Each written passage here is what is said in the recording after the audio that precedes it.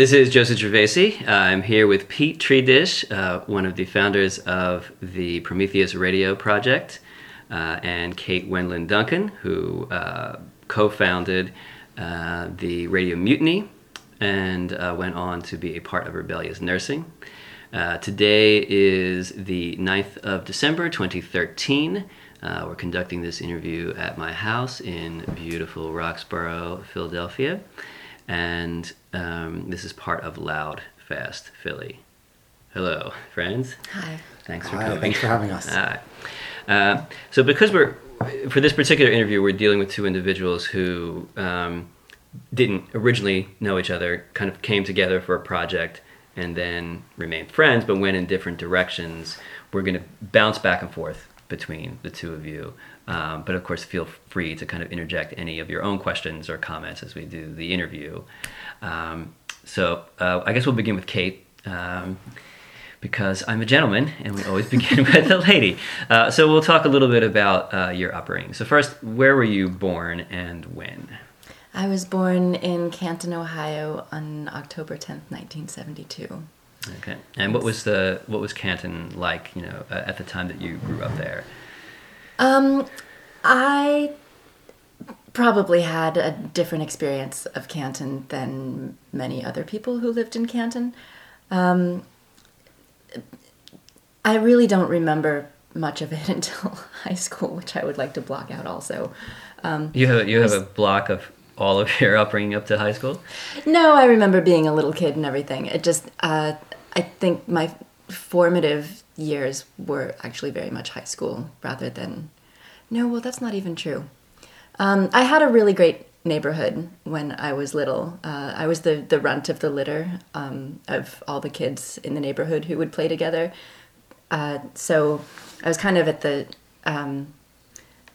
butt of the joke a lot. But I think that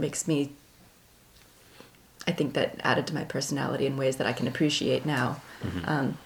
But all the kids in our neighborhood were really creative people who we did role-playing games, and then when there was nothing to do, we would make up our own games instead of just playing with plastic shit. We played cheddar ball and dinosaurs everywhere.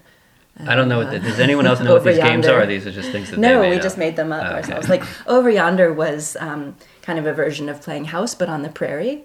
Like my dad's workbench was always the barn, and the kids were always getting banished to the barn for doing bad things. And this is from like Little House on the Prairie, the TV show that was popular. It was just like our version of house, but we were pioneers. Okay. So that was just to illustrate it a little bit.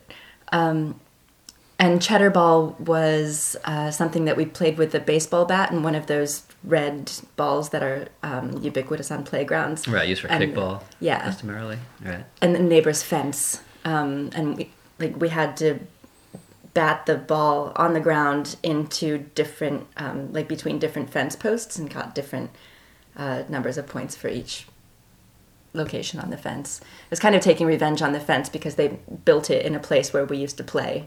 Mm-hmm. So we couldn't play there anymore. And then dinosaurs everywhere was basically people yelling, "Oh my God, there's a dinosaur, run!" And then we would run down the street. That was it. Very good. Yeah. And you were at the back of the line of people running. Yeah, usually. I got eaten by the dinosaur a lot. But we would also, every summer, we would make films that, pretty well scripted and developed films. Steve and Heather Wiley's mom would get out the Super 8 camera and film us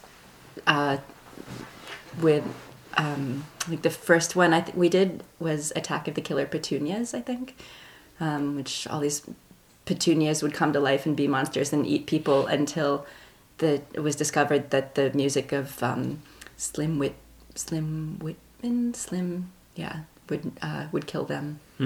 We did one per summer and would invite the whole neighborhood to see it in the backyard and put up a big screen, and adults weren't admitted without children. And make popcorn and stuff. They were great. That's how you kept the pedophiles out of the... Yeah, I guess. I think that was just a joke. We weren't actually worried about that then. How did you manage to grow up with creative people? Like, everyone I grew up with was a fucking dunce.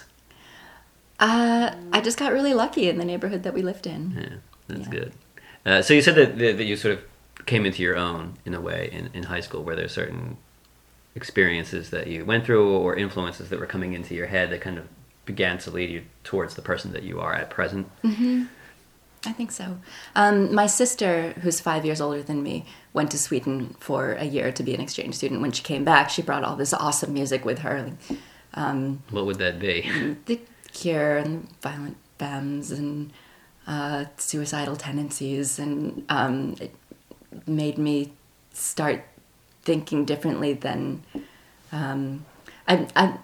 because of that music, I think I became the weird kid at my middle school, and I got a haircut with like the hair was spiked up on the side, and I had a rat tail and everything, and like started cutting the collars off of my dad's old Oxford shirts and wearing them over like band T-shirts and jeans with holes in them and stuff, and so I was kind of an outcast because of that. Because I looked different from other people. And then we moved in high school to a different high school district.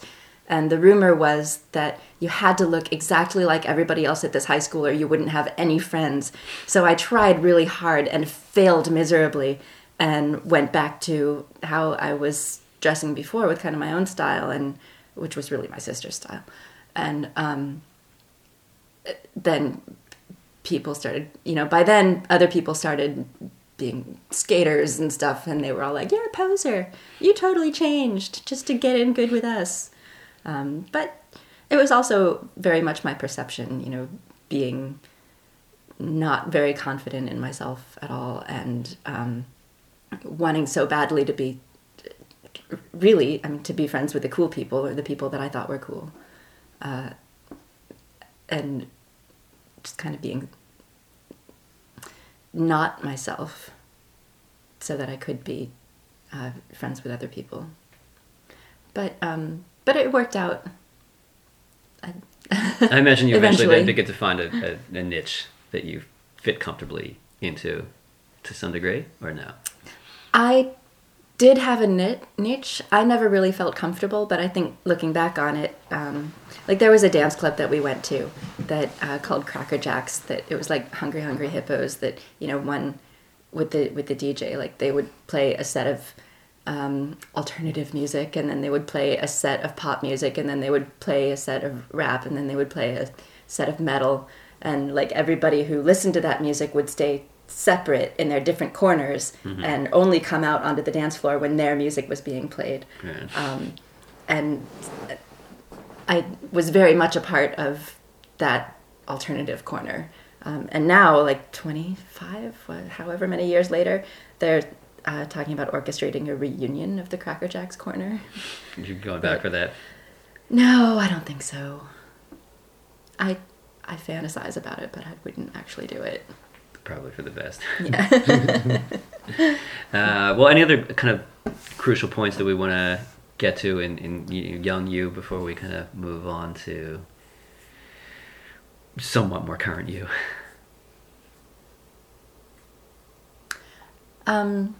Just that when I applied to colleges, I chose the college that was as far from Ohio as I could get.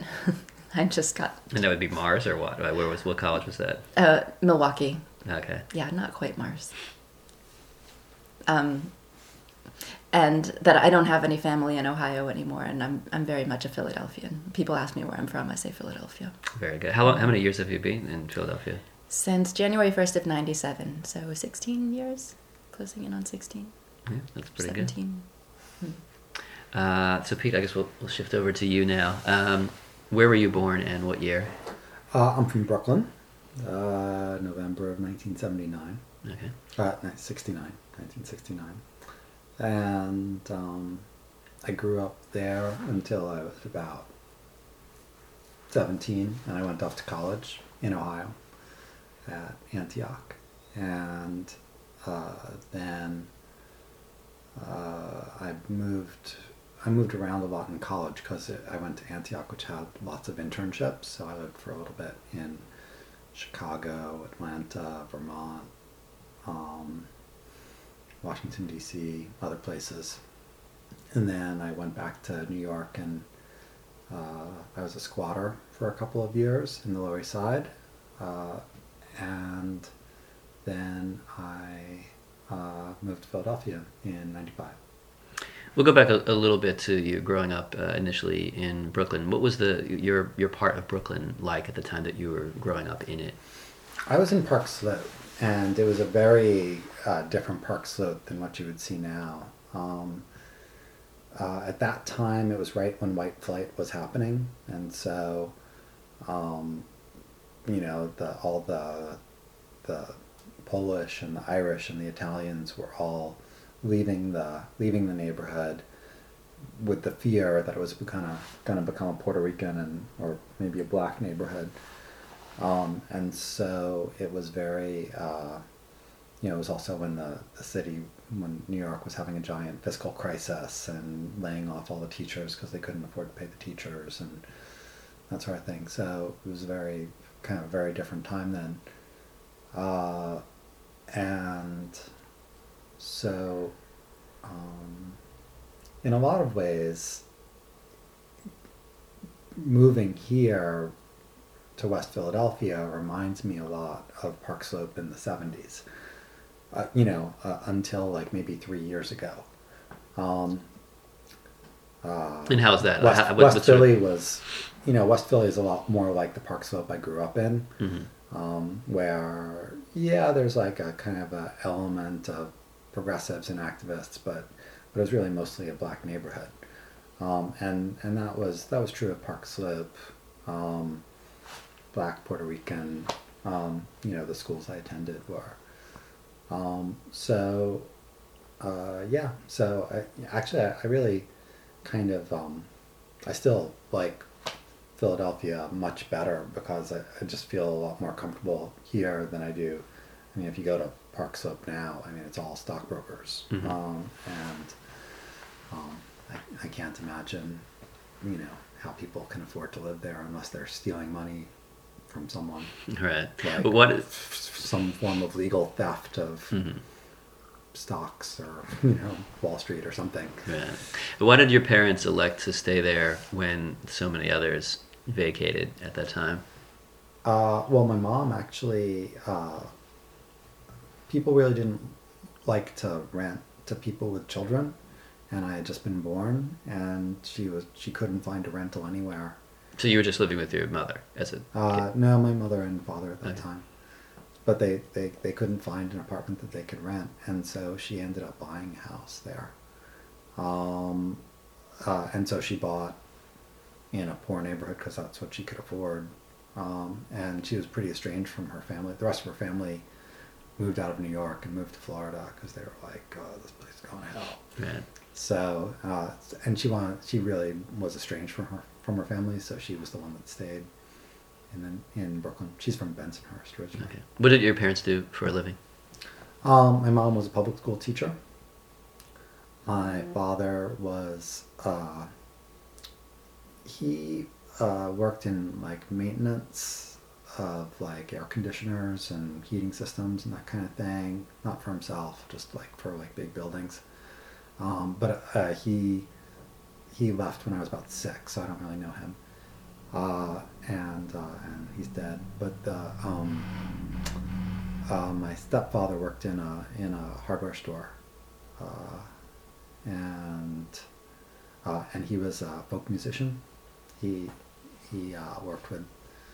He was like a roadie for Sonny Terry and Brownie McGee, the blues musicians, for a number of years. And did he record any of his own material or release anything? He does. If you look on the web at papadish.net, he actually named his new stage name. He named after my my pirate radio name. Yeah, and right when I left for college, they launched a picture framing business, which they still have. Okay. So they do picture framing together. They both quit their jobs and just tried to make it in that. So young you, prior to becoming involved with underground radio, with any real form of radio, what were your interests, or what do you think were maybe some of the seeds or strands that went into you that eventually kind of blossomed into this interest? Well, when I was a really little kid, I was I was very shy. I was also pretty small, and I never did well in sports, and I never really had any friends until high school. And I originally wanted to be a scientist of some sort, and I ended up going to a sort of a science and math high school. I went to Stuyvesant, and it's a public school, but people kind of treat it like a prep school for going to the Ivy Leagues. And, I thought that I really liked science at that time, but then I saw kind of how it was taught there, and I felt like everything was really oriented towards, learn physics so you can get into Harvard and then make a lot of money being, whatever. And I just, something just deeply disenchanted me about the whole thing right around 10th grade or so. So there was no part of you that wanted to make that money or go into that sort of trajectory towards that. No, I didn't want to do that. I didn't like the competitive values and the rat race part of it, and I just thought it was really pretentious and stupid. I should mention also my parents, my mother and my stepfather, they actually met working on a community newspaper called Up the Slope in Park Slope, during the 70s. So they essentially met at a community media project. So, so I think that so in 10th grade I became very politicized, and I got involved in working in the movement against nuclear weapons. It was a time when a lot of people were. It was, I guess, when Reagan was threatening the Soviet Union, and there was a lot of... Yeah, at that time it seemed imminent. Yeah. The nuclear clock was moving towards the 12. Yeah, I put those posters up all over New York, like it's 5 minutes to midnight, the bombing starts in 5 minutes with Ronald Reagan and stuff. And so I got involved. We started a little group called Nuclear Winter. I also, by extension from that, I got introduced to Latin American solidarity work and work on apartheid and other issues. And so I kind of checked out of high school a little bit. I got more involved I did some work in my high school, but I also got involved in adult groups that were doing that sort of thing. And, the nice thing about being a kid and working with adults is everyone's really nice to you. They're like nicer than your peers in a lot of ways. I got like a lot of really great mentorship from older activists in those kinds of contexts. And another influence at that time was there was the radio station WFMU in that you could hear just barely, but you could hear it. So I got in the habit pretty young of trying to scritch and try to tune into this remote, awesome station. Why don't you explain for those who aren't familiar with it what where FMU comes out of, and what a little bit about them, or what you know. Yeah, they're a college station, or they were a college station in New Jersey, and they were one of the pioneers of the freeform format, which basically meant that while most of commercial radio tries to identify very particular markets, soccer moms or 22 to 28-year-old construction worker guys, or whatever. And they try to identify their musical taste and get something very narrowly programmed. WFMU had all volunteer DJs, a lot of whom are actually musicians who were free to play anything they wanted, but they have the one guiding thing is don't play anything that you would be able to hear on a top 40 station or somewhere else on the dial, because this is the place for everything in our cultural heritage that's left off the rest of the dial. Right. And so, in high school, I would be listening to just music that was really goofy, just like, the nose whistling suites, from the 40s or whatever. And did you genuinely like these things, or was it just because it was so peculiar? I mean, what was the appeal to nose whistling suites? I genuinely liked it because I think the DJs just made it really interesting. They were very ironic, and they were like very, they would talk up some like weird little piece of music that would, in such a way, obviously it had like come from their Aunt Petunia's, record collection that had been hauled out of the attic. And The dusty old 78. yeah, so I definitely liked that, and that was definitely a big influence, being able to listen to that and just to get like a kind of a wider section of music. I never really that was always like kind of my biggest musical interest there. So then, was there a desire in you at this point that you wanted to be a part of some form of radio? No, not at that time. And my college had a pretty cool radio station, and I had nothing to do with it. I went on there 2 or 3 times, when friends had shows. But I think it was just part of my expectation that, like, that you could just listen and you could hear like people that would like introduce you to like totally things that you'd never heard before, and things, that were kind of amazing and off the beaten track. So when I moved to Philadelphia, and there wasn't very much like that on the FM dial at the time, that was definitely part of what made me want to make a station like that. Mm-hmm. When did you wind up getting to Philadelphia? I moved to Philly in 95. And this was after you had squatted in New York? Yeah, I had been a squatter from about the summer of 92 to the fall of 95 or so. And what prompted you to do that? Those motherfuckers were crazy in that squat. They were just like, what was the squat? Did it have a name? It was Umbrella House. Okay. And it's still there. It was eventually purchased, and a lot of the same people live there. And it's a hilarious space. I mean, it's like a 6-story building with 2 big storefronts, about 40 of us squatting there, 20 apartments more or less. Right. Maybe 25 apartments. But, it was just a real interesting place. Everyone there, not everyone there, but a lot of people there were just whack jobs, total whack jobs. And the squatting movement in New York started from this place of like a radical reaction to the housing crisis that was coming. There was a real policy of destroying affordable housing in New York for a number of years because landlords couldn't make enough money, and so people were just burning down their buildings and collecting insurance money on them because the rents weren't enough, and because so many people had left the city. And then it started to turn around, and all of a sudden, like, people were not used to not being able to find a place to live. And of course, it's gone all the way the other way at this point, to where it's like, $3,000 to rent a closet anywhere.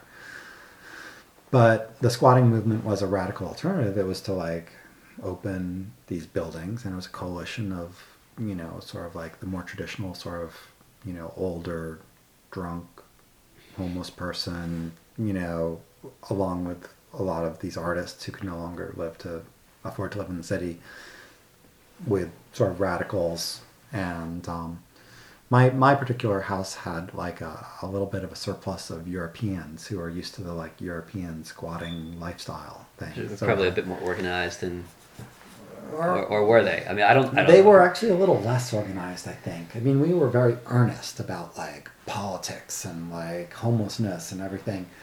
In Europe, they never had that problem, so it was like more like a lifestyle in a lot of ways. The squatting there, it was just I was always really puzzled by the European squatters, because they would come around 2 p.m. in the afternoon, and they're like, "Oh, we make breakfast. You want some breakfast?" And I'm like, I ate breakfast like 5 hours ago, dude. Like, how is it? I mean, this is. How do you get that many people living in a space with such sort of disparate interests and points of view and places that they come from? I'm sure you've got junkies in there as well as astute political activists and all this. I mean, this is kind of moving off the topic a bit, but how do all these people manage to live together and not go bananas? It was crazy. They did go bananas quite a bit. There were like a couple people that were just like flat out certifiable, And I mean, part of why I left eventually was I felt that, I went in with all these like idealistic intentions about like building this coalition of like homeless and, activists and everything. And I felt like the whole time I was there, we were always in the middle of throwing someone out. And it was always for a good reason, like someone got drunk and started harassing women, and banging on their doors, like in the middle of the night, or I don't know, someone started using heroin again, and like, people were worried he's gonna start stealing, or I don't know, just like, but yeah, but what we realized eventually was that like even our very minimal $80 rent that we like building fee that we all paid in, and our minimal rules about like decent treatment of each other, what was making happen was that like kind of middle class white radicals could stay, and like all the actual homeless people were like coming through, and they would last a couple months or a year or two, and then they would do something totally fucked up and we would kick them out. And so there was like kind of a contradiction there that I couldn't quite resolve at that time in terms of like,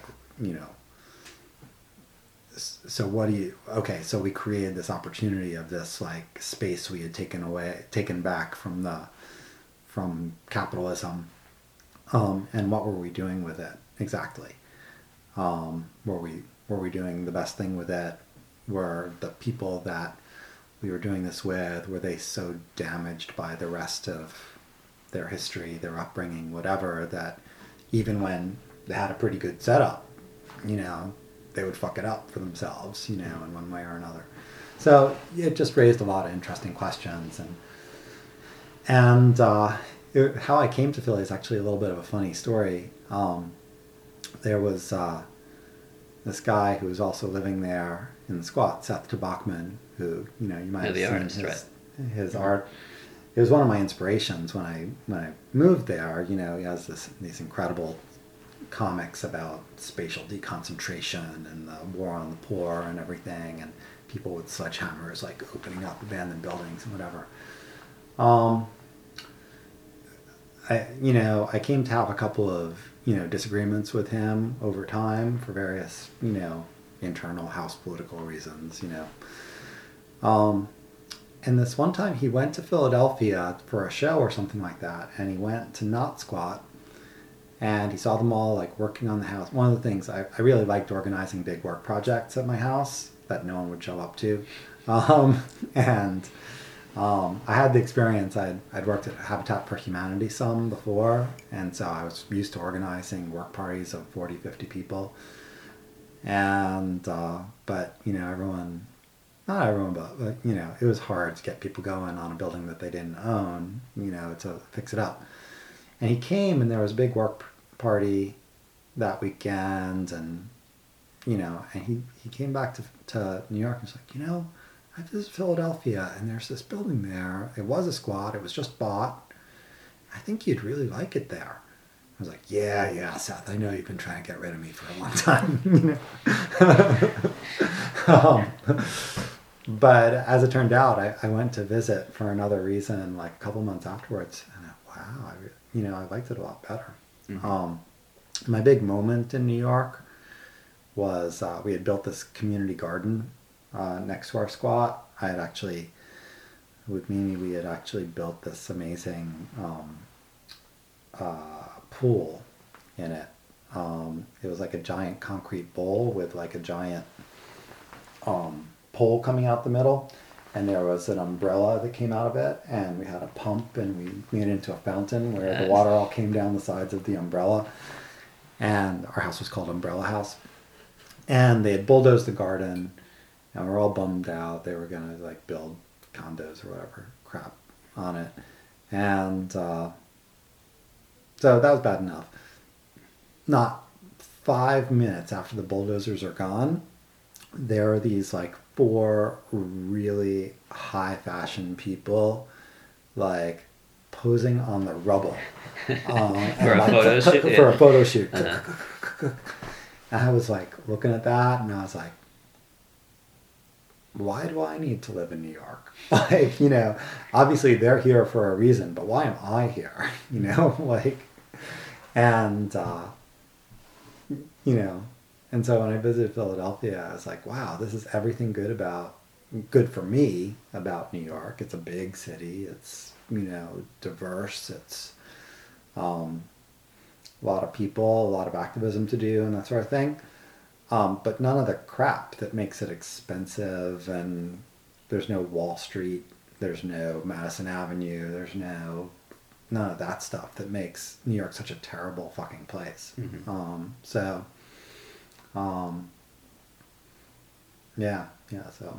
it was a good fit for me. Coming into Philadelphia, were you involved with radio at that point, or was that still something that was yet to come?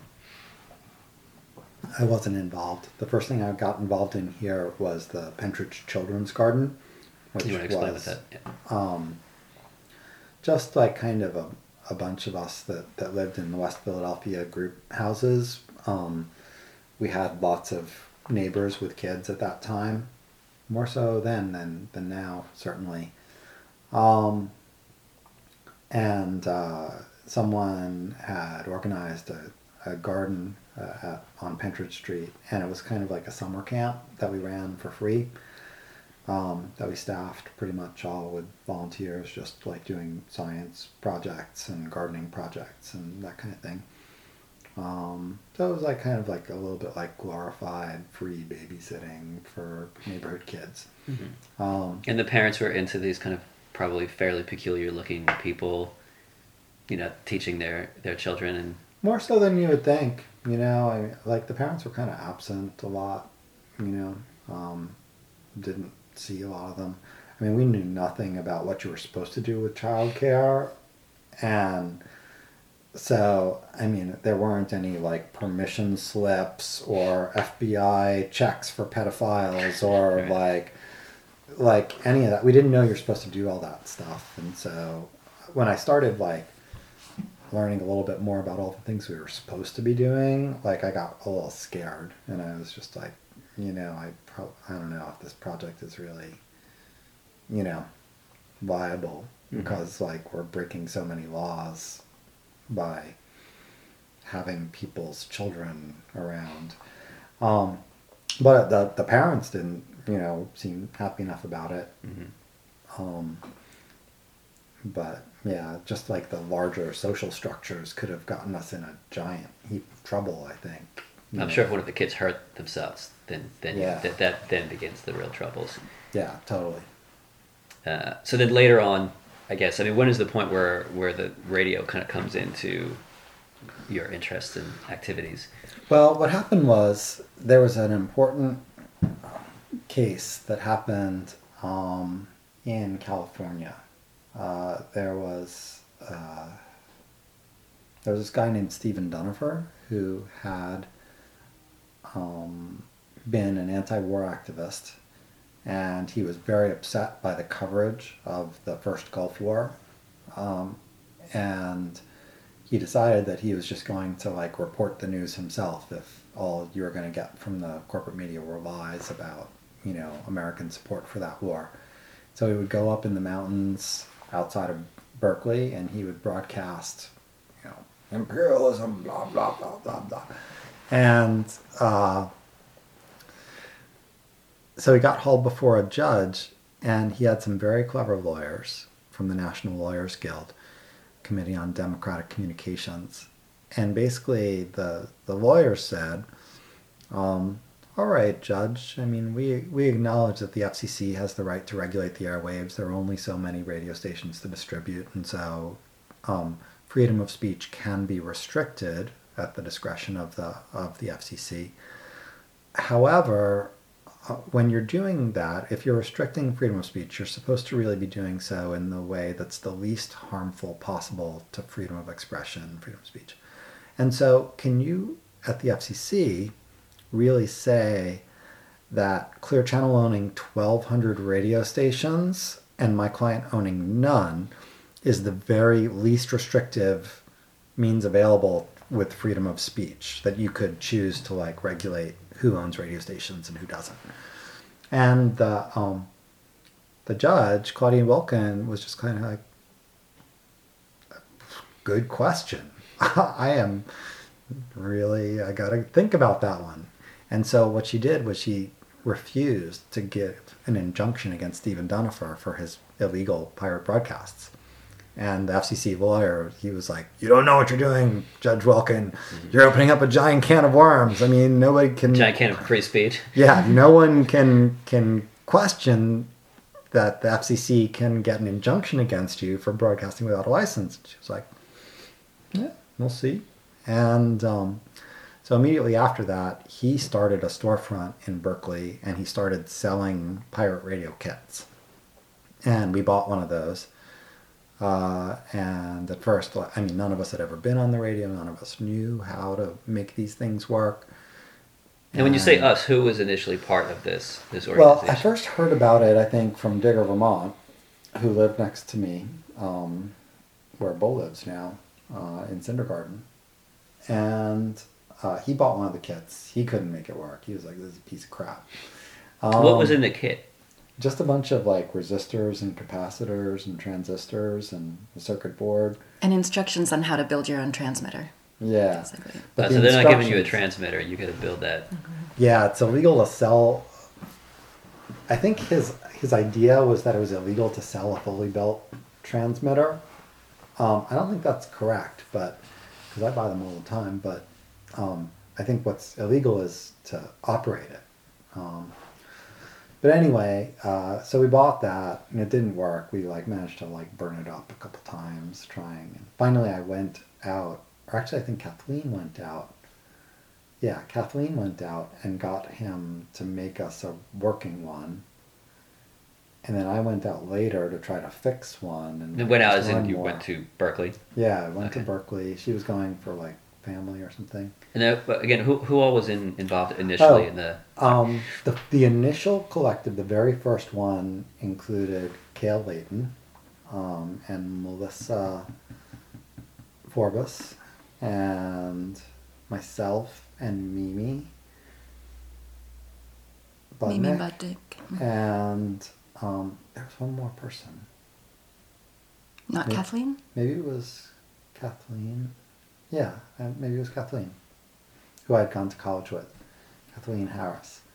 And then pretty quickly after that, we were joined by Communicate and by Moira O'Keefe. And that was the whole collective, right? Yeah. Mm-hmm. Did the collective have a name at this point? Radio Mutiny. Okay. Yeah. And we had... Cale and Melissa left to move to Chiapas before we even got on the air.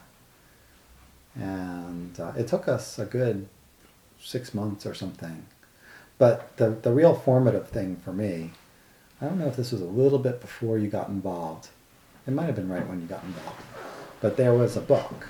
Someone handed me this book called Rebel Radio. And up until then, our attitude had been like, there's this guy, Stephen Dunifer, and he's kind of a crackpot, and he sent us this bunch of parts that doesn't work, and we don't know how to do it, and like, it's all broken kind of thing, and I don't know, it was just like some idea. I'm like, yeah, okay, we could have a radio station, why not, But someone gave me that book. I don't know who gave it to me, but it's probably like one of two books that have most influenced the course of my life. What's the other book? It's called Sex and Broadcasting. Okay. And basically it's the story of a bunch of campesinos in El Salvador during the war of American intervention in El Salvador, where the U.S. government was supporting the death squads in El Salvador 1980s. in the 80s, yeah. And the FMLN was fighting, and a small crew of like a couple of Germans donated a transmitter to the rebel army, and it was a very, very important part of the rebels' tactics and everything. And the thing about that book was, almost a couple people had come from around Latin America to support it, but a lot of the people involved in that radio station were illiterate. They didn't have shoes, they had no education or whatever, and yet they were on the air every night at 5 p.m. for 11 years during a war, and they were being bombed. They were like hiding in bat caves, like they were.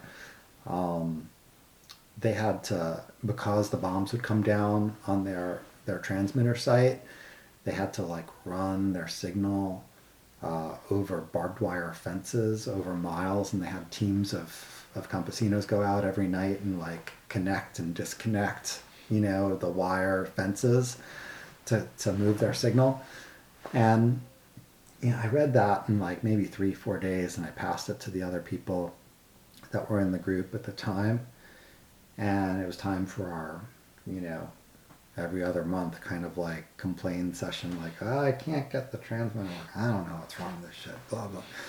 But like we passed that book around, the five of us, and I think we all read it in like within 2-3 weeks, because it's like a total page turner, Mm-hmm.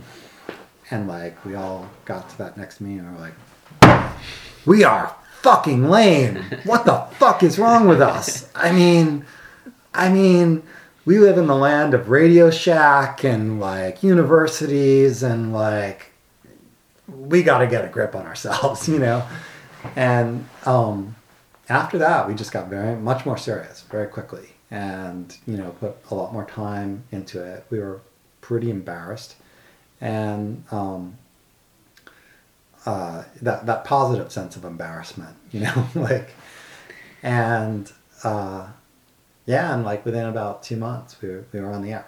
Well, what was the idea coming into this thing of what did you think that you wanted to transmit out into the world, given this opportunity to transmit, or out into the, whatever the area was that you could hit? Maybe there's a good moment for the Radio Mutiny mission statement, right? And that was exactly when I met you, I think, when you had first started with the book Empowering You All, because you went to that conference in New York, and I had, while he was doing all that, I was at school getting a journalism degree, which ended up, I started journalism because I was interested in so many different things, and I figured that writing about them was a way to be involved in all of them, and also I was really interested in telling people's individual stories, and it ended up being, like, incidentally, I was politicized also by homelessness and nuclear disarmament through the influence of my mother, who was very involved in both of those things. And so while I was at school, I was pursuing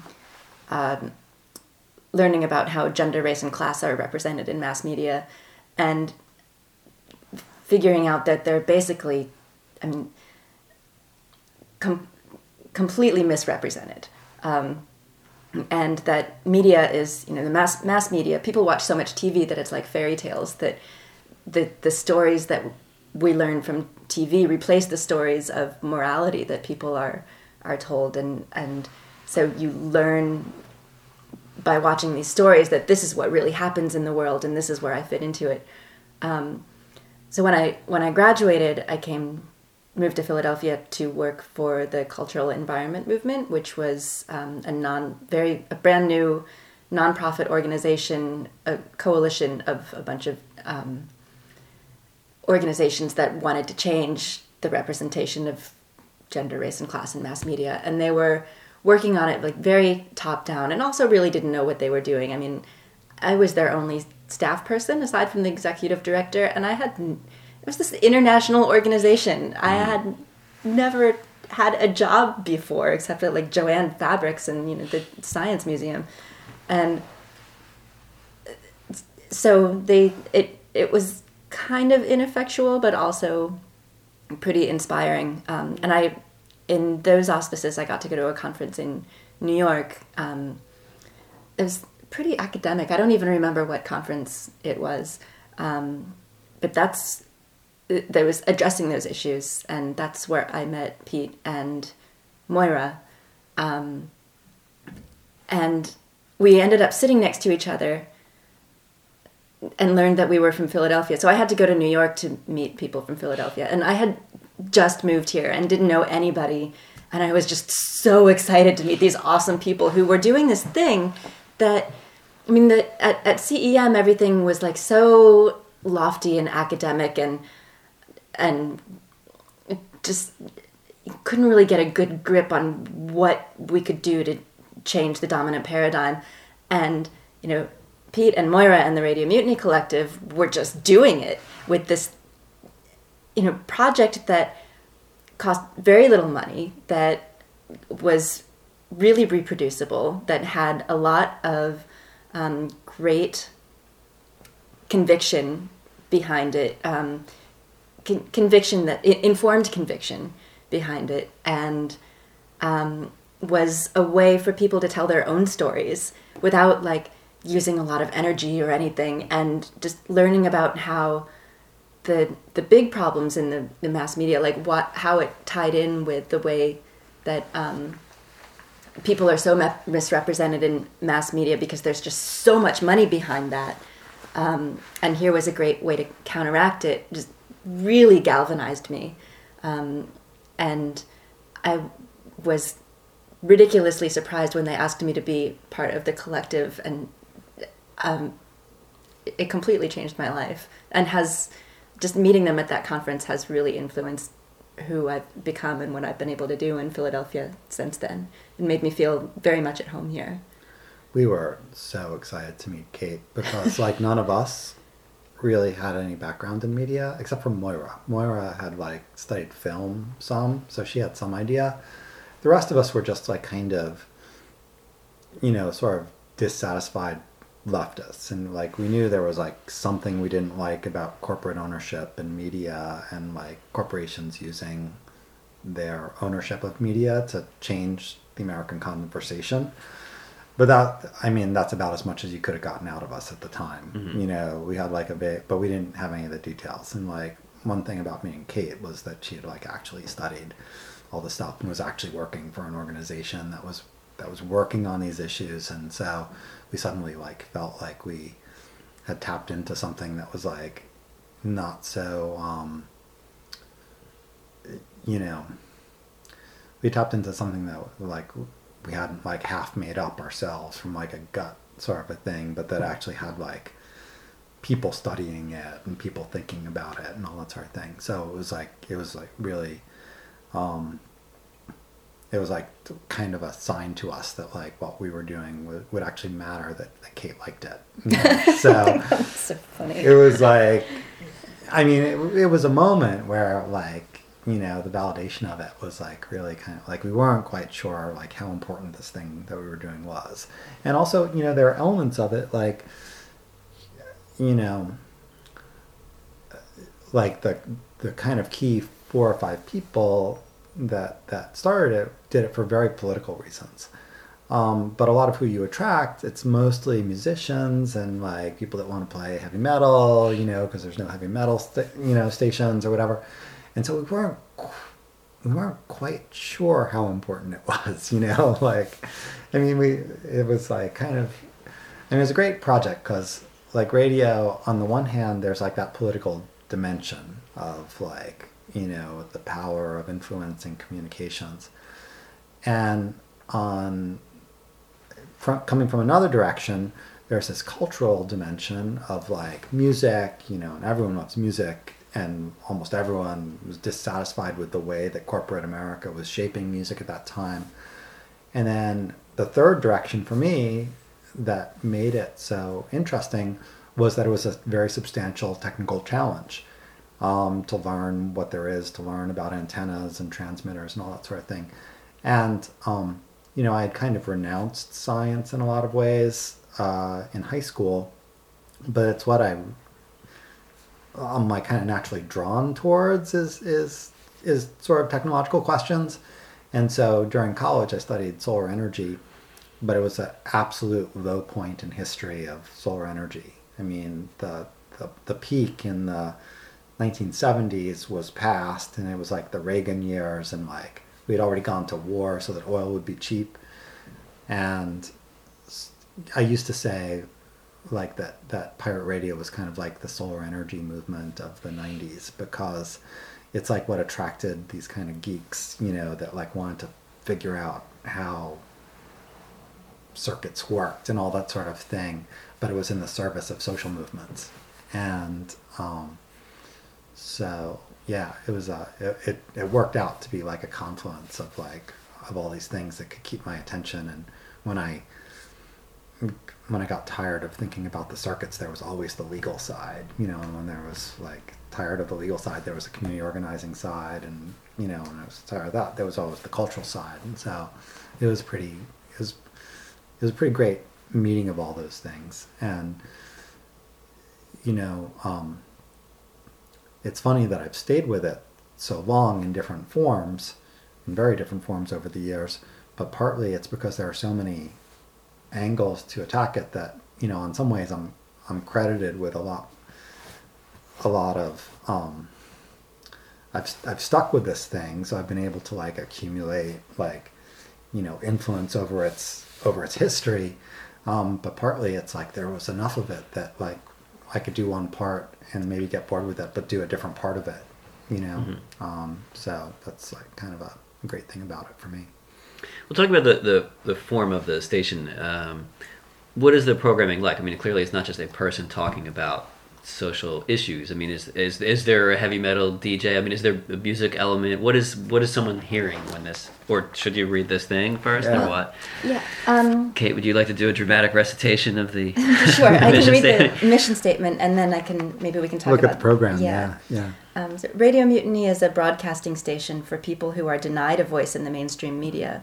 Our all-volunteer group operates a micro-powered FM transmitter, similar to hundreds of radio stations that have sprung up across the country in response to the ever-tightening control of public information by elite media corporations. Radio Mutiny does not promote useless products, vapid lifestyles, or the soundbite assembly line ideology that passes for news in this country. We use the public airwaves for news, music, performance, and for communicating with each other about our real daily lives and communities. Radio Mutiny is rabidly non-hierarchical, decisively anti-authoritarian, avidly pro-feminist, and staunchly anti-racist. Our programming is anti-commercial, non-partisan, irreligious, and iconoclastic. Your radio dial was made for revolution. yeah. Jesus. Good, Nice. That was a good statement. But even And then in practice, then I'm sorry, I didn't mean to cut you off, but what were you saying? Yeah, even with all that, I almost felt like the programming was kind of secondary.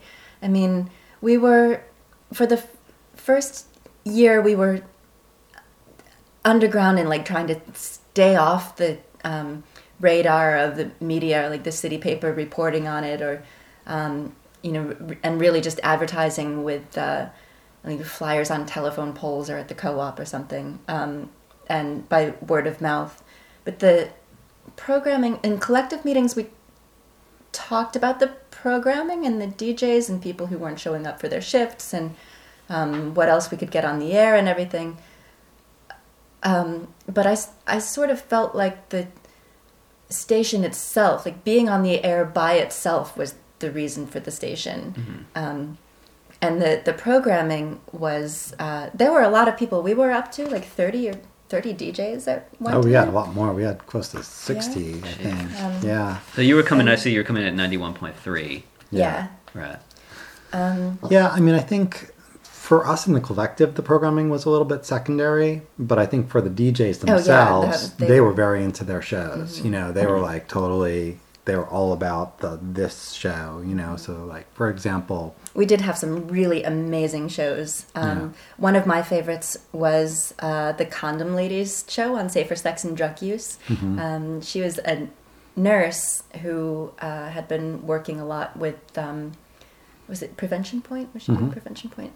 And about harm reduction, and how people who used injection drugs and were sex workers could keep themselves safe. And she did like that. She did a show about that, but translated it also to just the public in general. And there was Incarceration Nation, the Blanket Man. He was a prison activist who had been arrested for marijuana use and spent some time in prison and was... A year and a half. Oh, for smoking pot? It was actually for selling one hit of acid to an undercover policeman in like a sting operation. Yeah. Oops. Why was he the Blanket Man? What does that mean? It's from Irish prisoners who went on hunger strike and were denied clothing, and all they wore was blankets, I think. I'm not sure exactly what that story was, but yeah. He was an amazing show. I mean, every week, like all the news of the whole prison industrial complex, I had never even heard about that set of problems before that. And it was just when people were starting to realize that like the biggest mechanism of racism was no longer like really employment discrimination or other things, but it was like the prison industrial complex. And that was sort of the first place I ran into that set of ideas was from him. There was also there was a lot of music too. I mean, there's the DJ called Emmanuel Labor did a queer positive mix of country bluegrass, rockabilly, punk, and political rhetoric. There's a ska show. No, it wasn't late 90s. Yeah. And there was Malinga who did like the African Report. It was like news of Africa every week. He actually did two shows. One was mostly music and one was mostly like news and public affairs. Yeah, Red Sun Rising was a good one. It was like Native American hip hop from this guy. There is such a thing? I didn't know, but you wouldn't know it by listening to the radio, would you? No. And then a lot were like kind of personality driven. There was like almost all of our programming was in the evenings after people were done with work. But there was this one, the Morning Glory Hour of Flowers. Every Thursday morning, she had been like a high school radio DJ at like the high school stations out here somewhere. And so she did like a wake up show. Along with Henry Lucas also did a morning show as well. Is this all? So it's all coming out of one location, like it was all out of the back of Not Squat. Yeah. Right. So this is kind of a parade of interesting characters coming through and totally doing their thing. Totally fun. Right. A little wearing on my housemates, but like that was how we all rolled at that time. So like they loved having like all these people coming and hanging out. And it was still a house where there had to be lots of work projects. In fact, I went over there tonight, and it's still a house where there's lots of work projects. There's like a list of projects on the refrigerator that needs to happen. But when at this time there was a pole going through the kitchen that was at the front of the house, and that was kind of we used it as a break room, even though we shouldn't have, or maybe not everybody did. Maybe I only did that. But the pole had a sign stuck to it that said, "Don't lean on this or the house will explode." Was that probably essentially true? Yeah. Yeah, it was. Yeah. How could you resist the temptation to knock the house over when you see that sign? There were actually two signs on it that said, "Don't lean on this or the house will explode," because like it was a great place. But the radio station was in kind of like almost like a mud room that was it was a converted back porch. And there was so much equipment in there and lots of old records and things that people had picked up from garage sales. And there was a separate entrance, so if you were a DJ, you had a key just to the back porch, and then the rest of the house was locked off part of the time. Except we never really successfully locked it off. Yeah. Because the bathroom was inside the house, really. So you're right. the theory was that the DJs weren't supposed to be like just wandering through the rest of the house, but in practice, I think it pretty much happened. But no major issues. There was never like a giant problem, except this one time, actually after Mutiny, when Radio Volta was there for a little while. There was like this one guy who just like wandered into our kitchen and saw a sign he didn't like about like this woman was accusing this guy of raping her or something like that, and he scrawled all over it and was like, blah, blah, blah, blah, blah, blah, you know, like, rape is a matter of opinion, blah, blah, blah, blah. And like my housemates freaked out, like, what the fuck kind of people are you bringing into this house? And like, you know, like, so it was like when, well. So he did the rape show on? Yeah. Okay. Oh, God. Well, he was after Radio Mutiny. I don't think he would have managed to stay very long at Radio Mutiny because we were like more politically conscious, you know, than that one was. I mean, both were politically conscious, but we had like more of a strong culture of, by that time, like it was like kind of a weak project. And so like people got away with more. So during the time that the Mutiny existed, were there attempts by FCC or any other authorities to shut your ass down? Mm-hmm. Eventually. A reporter called us and said that they wanted to write a story, and we told them no, because we knew as soon as we started getting any kind of publicity that the FCC would show up. And we told this person no, but they were really persistent and ended up writing the story anyway and putting it in the city paper. And at that point, we decided, okay, well, our cover's broken. Let's just go full on activist with it and make the FCC answer for their policies. Well, one other thing is like it happened at the same exact time that Dunfer court decision was overturned. Not overturned, but like she finally ruled against Dunfer on a technicality. She did not say that under his essential argument was wrong, but she said that he really would have had to have applied to the FCC and been refused in order to be protected legally and to have standing to question the FCC's regulatory authority. So the FCC had started a wave of busts all across the country. They did I think they did over 500 busts over the course of, just a few months there. And so that was happening at the same time. So we're starting to hear about all these stations getting busted in other cities. And she, we got her not to write the story for a couple of weeks, but then she did put a mention of us. And then 5 days later is when we got our first approach by the FCC.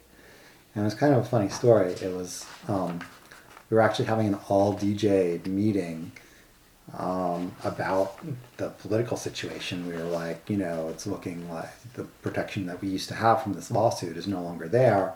And like, what are we going to do about it? And we're having this kind of theoretical thing like, they'll never get to us. Blah, blah, blah. Everyone's going around like, why should we change what we're doing? We're already doing fine. Like, whatever. And at the same time as we're having this meeting in the storefront across the street, with like, there were like 50 of us there, something like that. Mm-hmm. It was like a big... It was a big meeting. I don't know about 50. There was a lot of us. I can't remember. But people were pretty concerned. Yeah. Mm-hmm. So I get a call right in the middle of this, and this is before cell phones too. I get a call from my housemate, and one thing about my house is that like people are always coming up to the door and knocking on it and being like, FCC, open up, motherfucker. And we're all like, oh God, everyone thinks they're such a goddamn comedian, right? Yeah, and something made my housemate, April Rosenblum, look, hear the same thing. FCC, open up. And she looks through the peephole and there's actually this old dude there with a couple of cops. and he's like, I'm with the FCC, you have to open the door. And she's like, do you have a warrant? And he's like, we'll get a warrant and we'll kick your door down. And she's like, well, you come on back with that warrant. Mm. And that's one of my favorite examples of excellent activist parenting skills. She was 17, my housemate, April Rosenblum. And she was the daughter of Art and Judy Rosenblum, who are longtime Philadelphia fixtures. He had run printing presses for the Black Panthers and all kinds of things. And so I can't think of very many 17-year-olds that would know to like say no to the police, to come in and raid the building. So she calls me. I turn to the whole meeting. I'm like, okay, up until now this has been an academic discussion. However, it's not, so we all flipped out. We started running around and like taking the equipment out of the house, and like he left, but we moved the equipment in different places and tried to hide it. And then we had this like ridiculous continuation of the meeting in the back room of my house. Were you there for that? The ridiculous? Yeah. So we did what like any good activists would do when you're faced with your first federal bust. You were all like, it's your fault. You were the one that talked to that reporter. No, it's your fault. You didn't hide the antenna well enough. Blah, blah, blah. This is why the left is so effective. Yeah.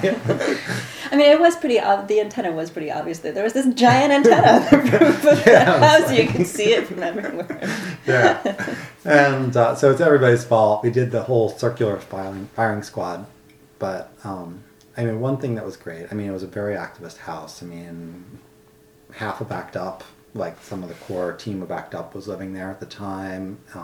People from all different movements were living there, and the house had been really committed as an activist institution, to make it easier for activists to live. And this point was late 90s, right? Yeah. Say what? It was December 1997. Yeah. And so we can't, like, after we all yelled at each other for several hours, like, we came up with what I think was, like, one of the best plans that we ever could have come up with, which was we decided to, like, turn it around on them and take the game, like, put it right back in their face. And so I got to do maybe, like, my favorite press call that I've ever gotten to make. I called all the, like, a bunch of us did, but I would call... from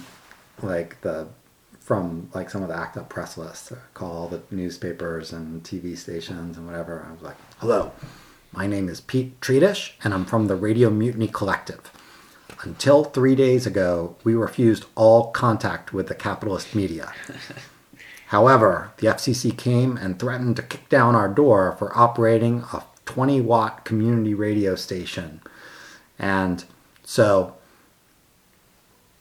Monday, high noon, in front of Benjamin Franklin's printing press, we are going to turn our transmitter back on, and we dare the chairman of the FCC, William Kennard, to come on down and put the handcuffs on us if he thinks what we're doing is so damn wrong. Mm-hmm. Click. No questions, no nothing, just like... There was so many, we got so much press out of that. We built a giant silver switch, like an off, that said off at the bottom and on at the top, and like the size of an oven. Mm-hmm. And at noon we counted, or like 12:30, whatever, we counted down 3, 2, 1 and turned the switch from off to on and like started broadcasting again. We had like a car battery with like, that was powering this little transmitter, and like we're in front of the printing press and we're talking on the microphone, talking into it. And I got on the news that I think I was on NBC or something, and I was identified only as communicate, which I think is the best thing that's ever happened. Yeah, I guess a slight sidebar, Petrie, this is not your given name, communicate. We said your name, but where did I guess you're sort of fairly obvious and quite clever, but... Noms de air. Noms de air, right. And then what was the genesis of your name? I don't even remember. It just came to me one day. Do you remember? No, I remember you wanted to do a science show. Yeah, I wanted to do I never got to do very much programming, but like I wanted to do a science show, and so I liked that, it was that. And but all of us took names like that. Like there was like Millie Watt and Antenna, just like all things like along this. Kale was Noah Vale. Yeah, Noah Vale. And my favorite was Melissa. She was a little before your time, but she was Bertha Venus. I met them later in Chicago. Yeah, super cool. So what happened with the giant switch and the the publicity stunt thing? We also announced at that thing our 5-point plan for a 5-step plan to challenge the FCC and maintain the neighborhood communication resource. Do you remember? I think we actually what that plan called it was? our 7-point platform for how we were going to make the FCC's life really suck if they did not legalize community radio. I think that's Paul's terminology. And and of course they were like total, we were totally crazy. I mean, we were like, we are going to sue the FCC with the support of the ACLU. We had talked to them like once or something, and we are going to host a pirate radio conference in Philadelphia, and we are going to, I don't even remember what all those points I guess were. if you're speaking in a grandiose way, people are going to pay attention, so you might as well just throw all this shit out Oh there. yeah, we were totally see what sticks to like, the wall in the end. Yeah, that's totally it. I mean, our biggest one was, we said that for every station that the FCC harassed or tried to take off the air, we were going to go on tour around the country and put up 10 more in its place. And, that was our promise to them. And, we got home after that. We're all like looking at each other and we're like, wow, we're like totally bluffing out there. You did end up going on, and Radio Mutiny morphed into Prometheus Radio Project, which did exactly that. Yeah. At the time, I think the main thing that we did was host a conference in Philadelphia, the East Coast Microbroadcasting Conference, where we just did everything by mail. Invited all of the radio pirates that we knew, the other stations, like on this side of the country, to a conference in spring, like 5 months after. So this we is got spring of '98 then. At Yeah. this point, okay. And we had a conference. There were like maybe 200 people there, and we housed them in people's homes in the neighborhood, housed them and fed them with the help of Food Not Bombs, and Lots of spaghetti. Yeah. no, it was really good food. I thought Yeah, it was really pretty good, yeah.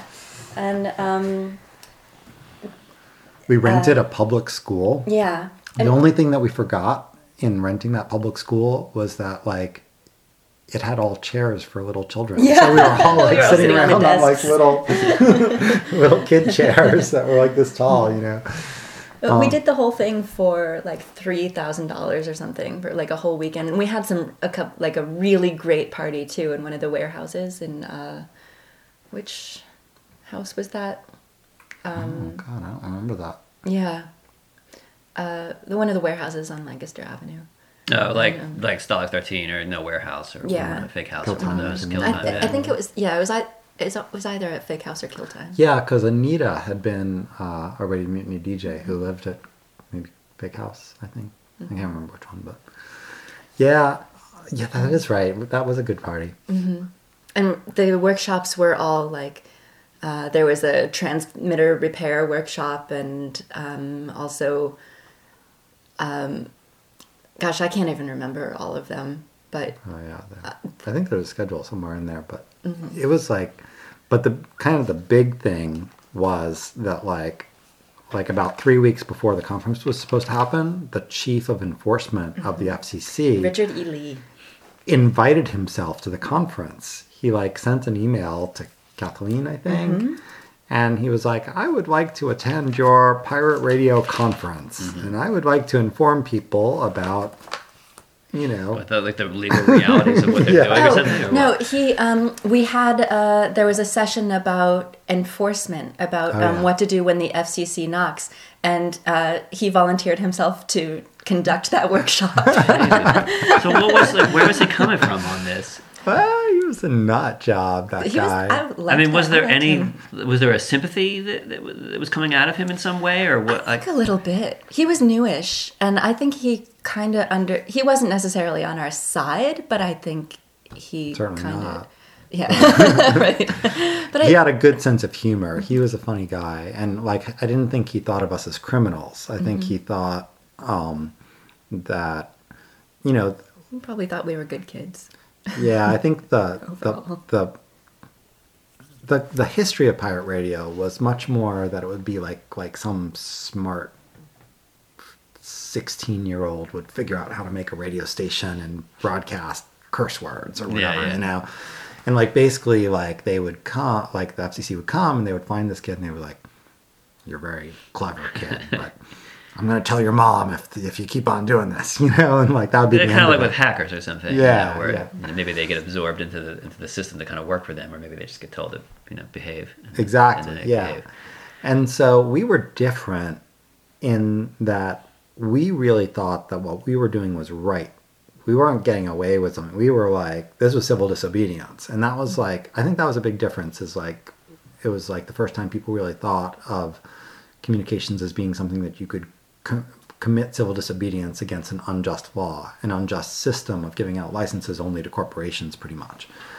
And I don't know if he bought our argument, but I think that he understood in some ways the difference between someone who's whatever, just doing it for fun versus someone who's taking a political stance and questioning the validity of the laws. And so it was pretty funny. We argued about it quite a bit, and eventually we said, okay, you can come, but we turned it into kind of a centerpiece. We were not going to let him tell you what to do when the FCC comes knocking. We turned it into a debate about the validity of their licensing system, and we had it over at Calvary. We made it the opening plenary. Yeah. And we had our lawyer and Condom Lady and Richard Lee and someone else on the plenary, and we only invited him for that. He couldn't come to the rest of the conference. I'm sure they had goons disguised who attended the conference anyway, but we said that they couldn't have an overt presence. And we said that they couldn't use any information that they gathered there for enforcement, which God knows, but how do you enforce that? Yeah, but they agreed to that, and there was no obvious, repercussion immediately, actually. But it was kind of funny what we did to him, though. I mean, we had him sitting there on this panel, and he's sitting there behind a sign that says, "FCC goons, back off." And he asked for that sign. Or no, he asked for the one that said, "FCC, go away, micro radio is here to stay." And he brought us a present in the form of a Borg figurine. Yeah. He later signed his emails to us, with "resistance is futile."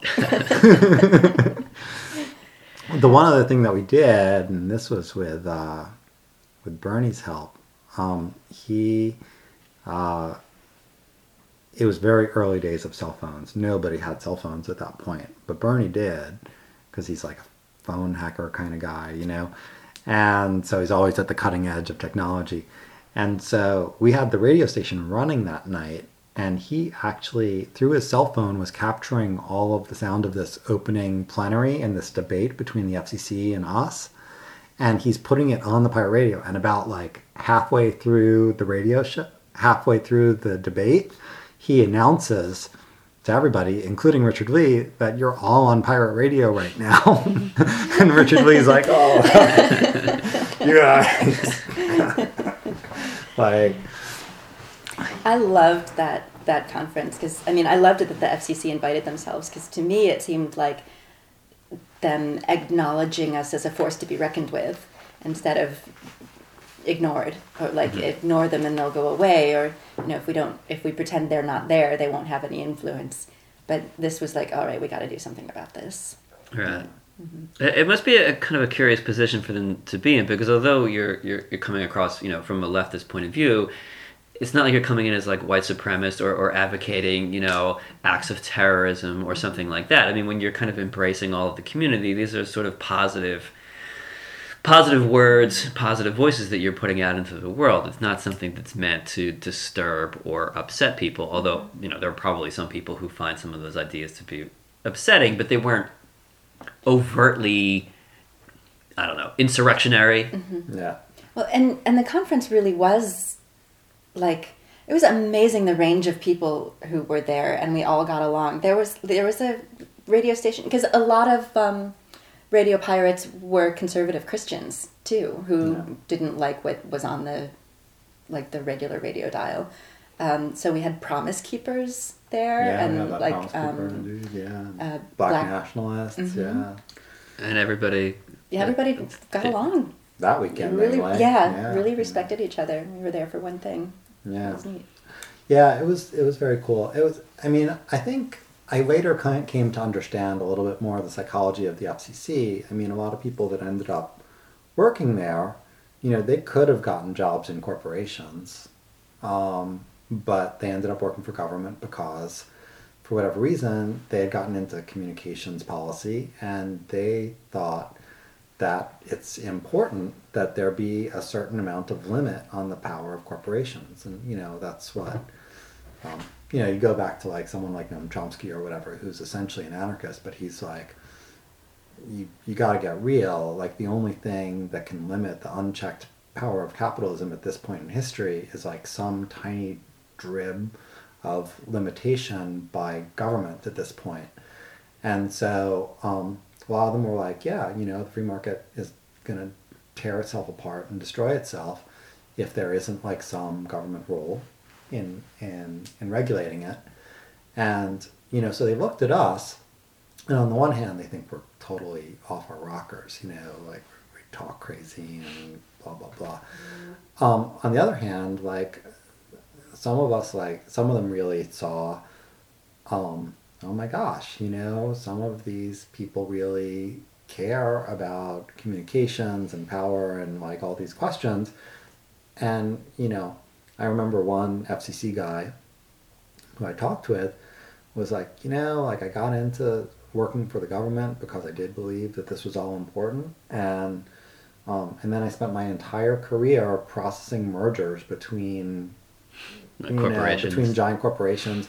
And that everybody's lying. Everyone's just like trying to like manipulate you and the rules that you make in such a way that they will make more money. And so when you guys, like the pirates, came along, we were like, well, we were dumbfounded by like how naive you all were, but then we were also kind of like, just sort of really excited that someone else thought our work was important. Like, like some people that were not making money from it, people that were not, like trying to further their career or find another way to fleece the public.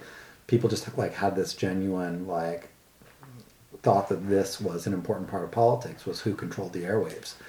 And so I think that ended up, winning us a lot of things, further on down the line, and started to turn some ears at the FCC. When we got past like the enforcement people, I think, and started to get towards some of the policy people, we started getting a lot more sympathetic hearing. Okay. I'm going to turn the light off if we need to. Anything else? Okay. Okay. I feel like we need to move forward a bit so that the interview doesn't go on forever. Then what precipitates the demise of the Radio Mutiny incarnation of the project, and then what happens going forward from there? Well, there were a couple things. I mean, we had our own set of internal contradictions, and there was like a lot of pressure on us, from the outside. And so I think some of the DJs, like, they were really just down there, like, because they wanted to hear people to hear their klezmer ska music, or, you know, and like it was getting much more serious than they really cared about, you know. Others were, you know, really down for anything, but they were, you know, it was getting scarier because we were like getting past the point of like free passes and whatever. The FCC actually ended up visiting 6 different times. We moved several times our transmitter site, which was a lot of work and was very taxing and finding places. And the group became, under that pressure, became more fractious, and people were, you know, it was like harder for everyone to understand our strategy and our decisions. There was more of a division between the collective and, you know, the five or seven of us that were at the center of the decision making, and then all the DJs. So that was a strain. Even among us, like, you know, the pressure was like starting to like make us turn on each other to some extent. Not really badly, but, you know, the way these things always happen, you know, is like, you know, the smaller contradictions get amplified when you are put at risk, you know.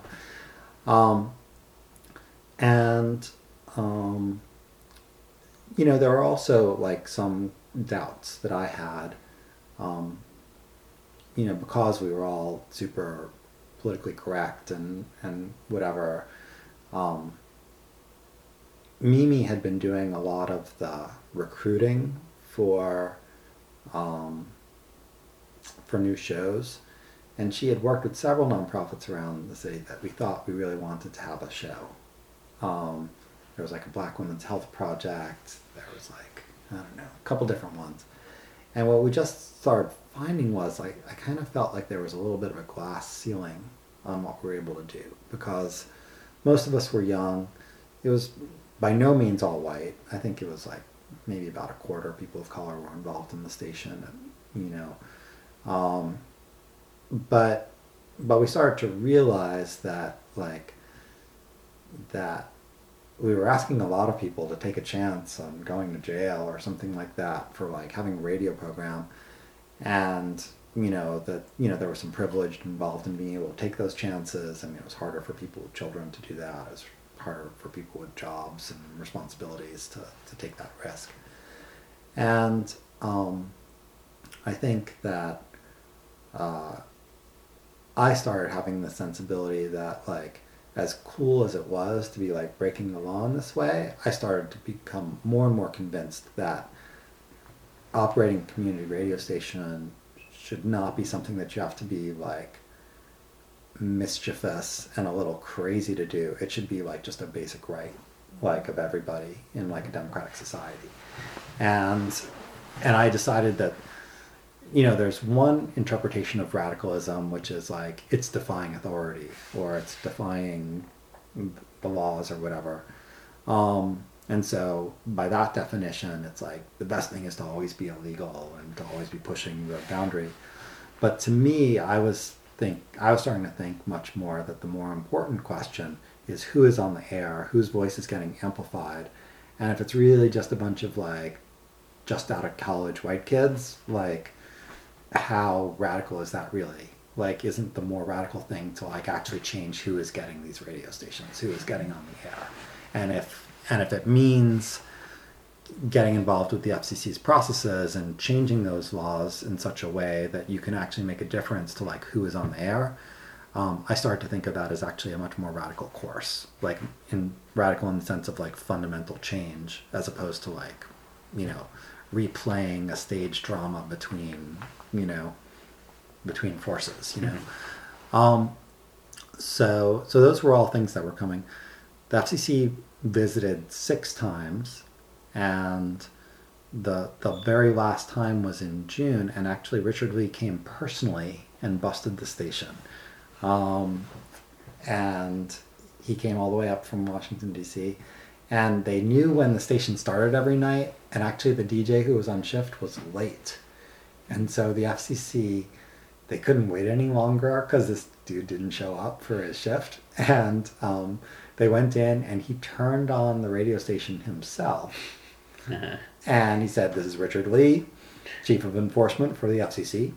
the station you've been listening to, Radio Mutiny, is an illegal operation, and we are terminating it now. And like, you know. Do you have a recording of this? No, but people heard it, and it was so funny that he did that. Did you hear it? I didn't hear it. I heard people called me like within a few minutes after, and we all went down after, you know. And There was one time when we knew they were coming, and we put them off by the Condom Lady broadcast was doing her show, and she just extended her show the whole time, and she broadcast completely naked and said, okay, you guys can come. The FCC wants to come ahead, but you know you're going to have to take a totally naked lady to jail, and it's going to be really uncomfortable. You better bring a towel. Yeah.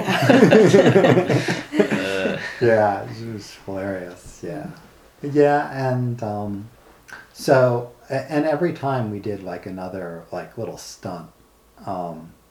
One time we broadcasted in front of the Liberty Bell after they came, and another time we did, one of my favorites was, there was this Benjamin Franklin printing press thing outside of City Hall. It's still there. It's this big statue. It's like twice life size. And so we knew that there would be a bust sooner or later, and so we had gone beforehand and like measured the statue and like made all this stuff for it. So we made him a pair of headphones and a microphone, and like we made a sign that said, "Necessity knows no law," which is a quote from Benjamin Franklin. And like, "I support pirate radio" was like a big like, you know, thought bubble, you know, speech bubble sort of thing. And so like at 6 a.m, like we went down there and we dressed him up with this whole little setup and took photos and like, and then sent that to the press like the next day, you know, like in association with the bust. So yeah, so I mean, and then once they actually did bust, I mean, we were all very divided. We were very tired. It was very rough one. And I think, you know, we just, everyone wanted to go in different directions. There was like an all-women's radio station idea for a minute there. Yeah, Sarzia and Diane and I we built a transmitter in my kitchen. I moved to Center City. We built a transmitter and dreamed about sugar-free radio. Oh yeah, sugar-free radio. That's never right. got on the air. That was the women's. Women's with that just eyes, no man in the women, men. With the Y You know, you're talking about? Never mind. I can't even really remember. I mean, it was a really great time building that transmitter. They would come over once a week and we'd work on it, and we burned it to a crisp. Again, it wasn't functional by the time we got it done. There was this crazy dude who actually turned me and Diane into the FCC. That guy Scott. He was yeah. Yeah, he turned us into the FCC for whatever reason. And then he was a programmer. He wasn't happy with like the hour that he had for his show, and he kept on missing his shift. And then he was like, "I'm missing my shift because I want more time." Yeah, I'm like, "Oh God," it's a total mess. But yeah, so we all just sort of. Another thing is, I started going on tour, and everyone else had jobs. To one extent or another, but I was supporting myself as a carpenter at that time, so I could like work and then take a couple weeks off and, you know, just go. And so I started like driving up and down the East Coast, the South, around as far as I can manage, and just speaking, you know, basically for like gas money or whatever, and helping people start stations and transmitters. And so one thing that happened for me was that my picture of it got much larger than the radio station. Like I started having all these friends in other places, and I started thinking of it less as being part of Radio Mutiny and just more as being this nationwide movement. And so I started, you know, as the station fell apart, you know, I looked at it and I was like, wow, this is just like kind of, I don't know what to do about this group, but I know that there's like a very vibrant moment here of national organizing, and so I switched my attention from like what to do with the shards of Radio Mutiny after the bust, and I started focusing on, well, essentially revenge. Like I wanted to organize a nationwide march of pirates on the FCC's headquarters. And so we did that in the fall of '98. How did that come off? Did it go well? It was great. It We was ran a amazing. pirate flag up the flagpole in front of the FCC. In front of the National Association of Broadcasters. Yeah. Right. Mm-hmm. Yeah, it was we did a kind of a very similar conference to the one that we did here. So we had a weekend at the Latin American Youth Center where we did all these workshops on building transmitters and like all that kind of thing. And then I had developed some strong ties with some friends in Washington, D.C. And it was a group called Stand for Our Neighbors, which had come together because of immigration raids in the neighborhood. And they decided that as a community project, they wanted to have a radio station that would like bring everyone closer together. And so we launched that station on Sunday night with a big party in a church and a live broadcast. And I literally thought that radio station would get busted in the first 15 minutes of its existence. But actually, the FCC never, ever has busted that station. Oh, it still exists now? It's still on the air. How do you now. think that is possible? What has happened? They're within a mile and a half of the FCC's headquarters. That's and really... the FCC is kind of complaint driven. And so usually there's a commercial broadcaster that's like, this station is competing with me, I want to get rid of it. But if nobody complains, like their enforcement people are just like, like they're always chasing after the complaints. They don't have time to just like go investigate for themselves. So I think that's a lot of it. So, and then we had a debate on Monday morning at the Freedom Forum, which is like this think tank or whatever, between us and like a journalist from the broadcasting industry and all these like sort of Washington policy wonk type people and whatever. And then we had this pirate march, which was just so hilarious. I mean, I think we had like 90 people maybe or something like that. Which is huge for March, Yeah. We had like enormous puppets. Puppets are always good. Mm-hmm. It was, we called it a meta puppet because it was a puppet controlling a puppet controlling a puppet. Yeah. It was actually made by Scott Biben. And there was like a 14-foot tall one of the corporations, and it had like a giant pyramid for the head with the all-seeing eye, and it was like General Electric, GTE, Westinghouse, blah, blah, blah, all these giant companies. And it, in turn, had marionette strings in front of it, and that was like 12 feet tall, and that was Morgan Andrews, who was dressed as a giant gorilla with a television set for its head. And that said NBC, CBS, Clear Channel, whatever, so the media corporations. And then, in turn, those controlled a puppet, which was like about a 9-foot tall chairman of the FCC, William Kennard, who we called Kennardio, and he was dressed as a puppet. He had the Pinocchio outfit on, and he had this giant nose that would grow when he would tell lies about community radio. And so we had this meta puppet that would march the street. We did the same thing with the free speech switch. We got in front of the FCC and we threw the switch and we turned on our transmitters. We had all these people dressed as like FCC nerds. Like they had like silver aluminum foil hats in the form of pyramids. Uh-huh. And they had like pirate radio detectors that they walked around in. And we secretly hid the pirate radio station. We hacked together like a little kid's walkie-talkie so that you wouldn't know where the actual transmitter was. It was hidden in someone's backpack. But we talked into that, and that would broadcast to everyone's boom boxes, which was our sound system, and which was a total noisy mess, but it did just kind of barely work. And and we had a little play with the puppets, and then we marched on the National Association of Broadcasters, which was our big opponent, even bigger than the FCC. And, they only had a couple of security guards there, and they had this like really ugly corporate plaza thing with this like nasty little plaza with like a stupid waterfall sort of thing. And they had 2 flags, and we had scoped them out before. And so with the puppets, we like pushed past all of the guards who may have been trained for people, but they did not know how to handle giant puppets.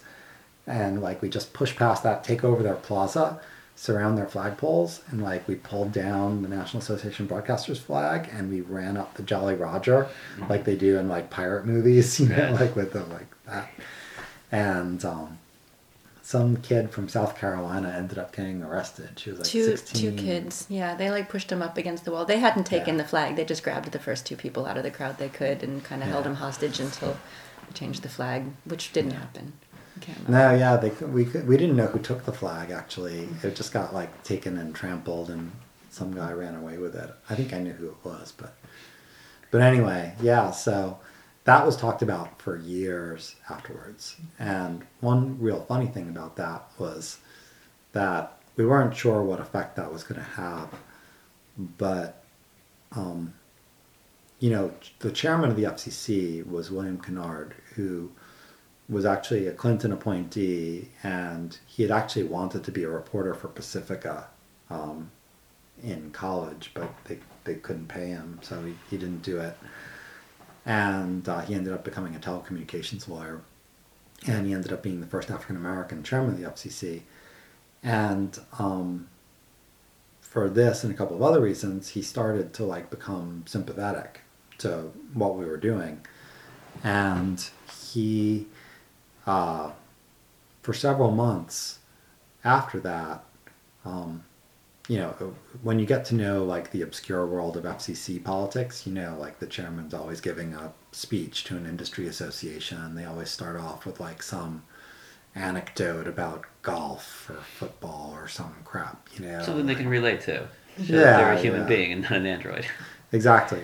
Well, so what happened was, for the next like 4 or 5 months after this thing, his stump speech became, what happened the other day at the FCC?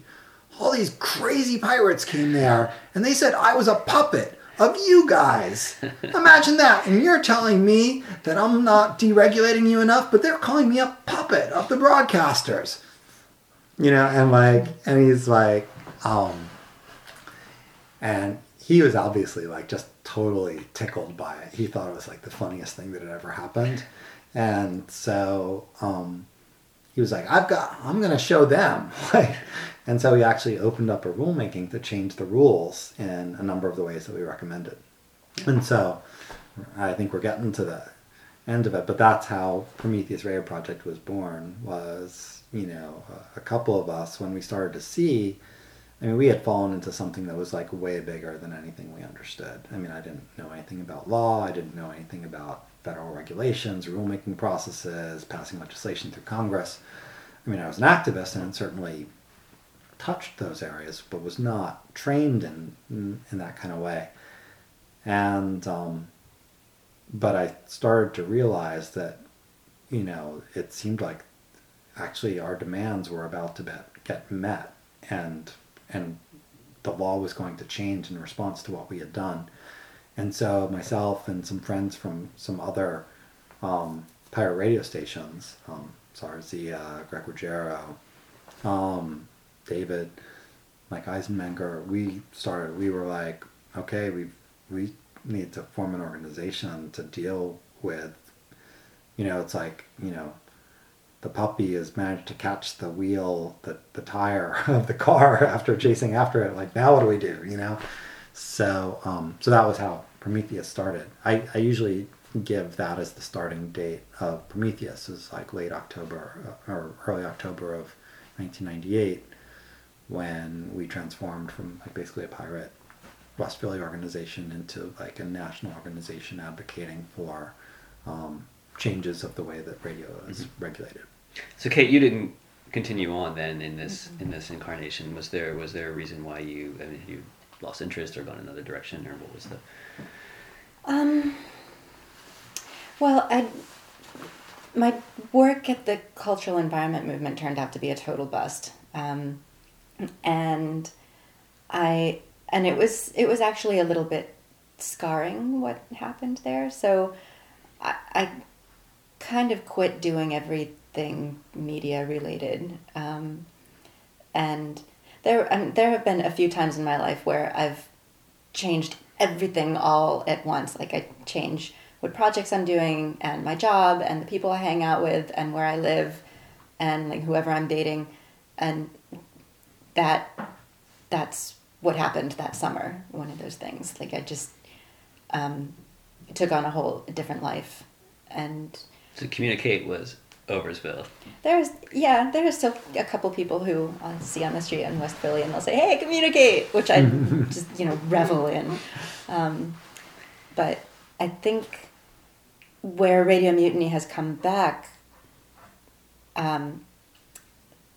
for me lately is in the form of the Rebellious Nursing Conference, which I modeled a lot, with the work that I did. I mean, which certainly wasn't in a vacuum. It was only successful like the Radio Mutiny Conference because there were so many people working on it, and everyone did what they said they were going to do.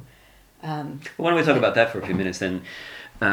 If you could explain, what is the idea? First, you are a nurse, yes, and what is the idea behind the Rebellious Nursing? Who came up with that? What's the whole?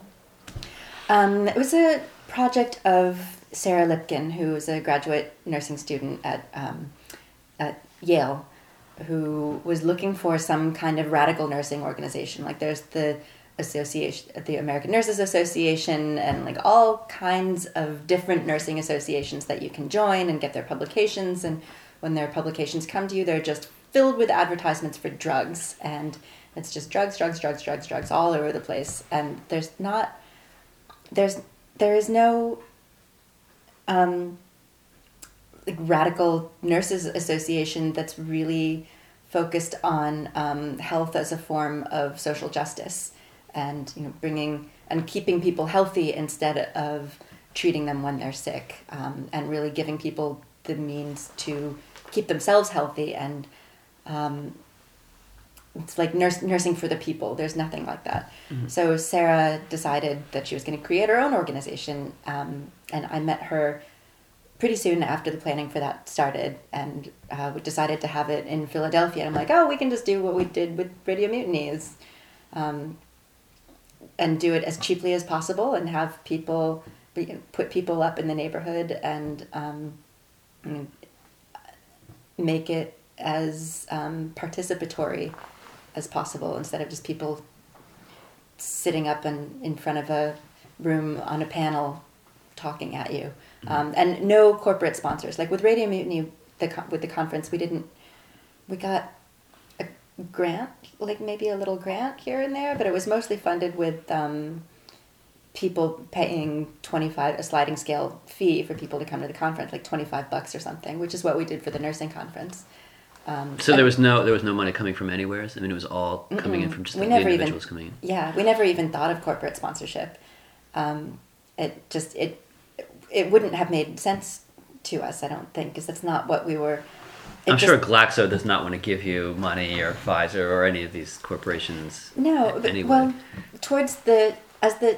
also the conference in the planning took on a much larger, became much larger than we ever expected it to be. We thought maybe 100 people would come, and we had to close registration, which we never thought of doing at the beginning, because more people registered than could fit in the venue that we had gotten. And so we never even really thought about sponsorship. But as the conference got more and more awesome, people started calling us. We got one call from somebody who said that she represents RN to BSN nursing, online nursing school, and wanted to know if she could come table or at the conference, or if there were any sponsorship opportunities. And I heard that message, and I was like, ha! Sponsorship opportunities, what? And it wasn't until then that I realized that we actually didn't. It never even crossed our minds to sell out like that. So we put on a conference as cheaply as possible to make it accessible to as many people as possible, because nurses working in hospitals make a lot of money, can make money, but nurses working with like public interest groups just get nonprofit salaries, and those were the people who were coming. And so we put the whole thing on, financed just entirely on a sliding scale fee with whoever registered for the conference. And it worked. Yeah, it was massively successful. I mean, for me, it was. I was so involved with the planning of it that when the weekend happened, it was kind of surreal. But all of the feedback that we've gotten has been like, people said that it's the first time that they've ever been in a space where their nursing identities and their social justice identities could be the same thing, and they didn't have to like pretend to be only one or the other. Mm-hmm. So we're gonna have we're starting with publications and or like a zine kind of, and we're gonna have more conferences, but on the West Coast next time. Somebody else gets to plan it. Right, that's good. I recommend San Francisco, nice place to visit. Okay. Going over to Prometheus, I mean, I feel like it's a massive subject, that you've been involved with, or you were involved with for 13 years, did you say? Mm-hmm. Which would, I guess, at this stage of our conversation, be kind of difficult to encompass all of it. So that's another conversation, another day. Yeah, I feel like I don't. Coming into this thing, I wanted to make sure that was something that was covered. I didn't realize that this first part was going to be so fascinating and so vast. Yeah. I think the prehistory in some ways, like the larger thing, is a story that's much more told, but where it came from is kind of it's an interesting thing. I can say what its overall impact has been. I kind of for someone who would have say no idea what this is other than what they've heard, up to this point in the conversation. Can you kind of explain what it is and then what you've in effect done over the course of 13 years? Yeah. Well, I mean, after we started getting the support of the FCC, my life got a lot more boring, and instead of teaching people how to build pirate stations, I started participating in rulemakings and working a lot with lawyers, working a lot with engineers. I eventually became a radio engineer, a certified radio engineer. And in 2000, the new rules were passed, and they started taking applications for legal community radio stations.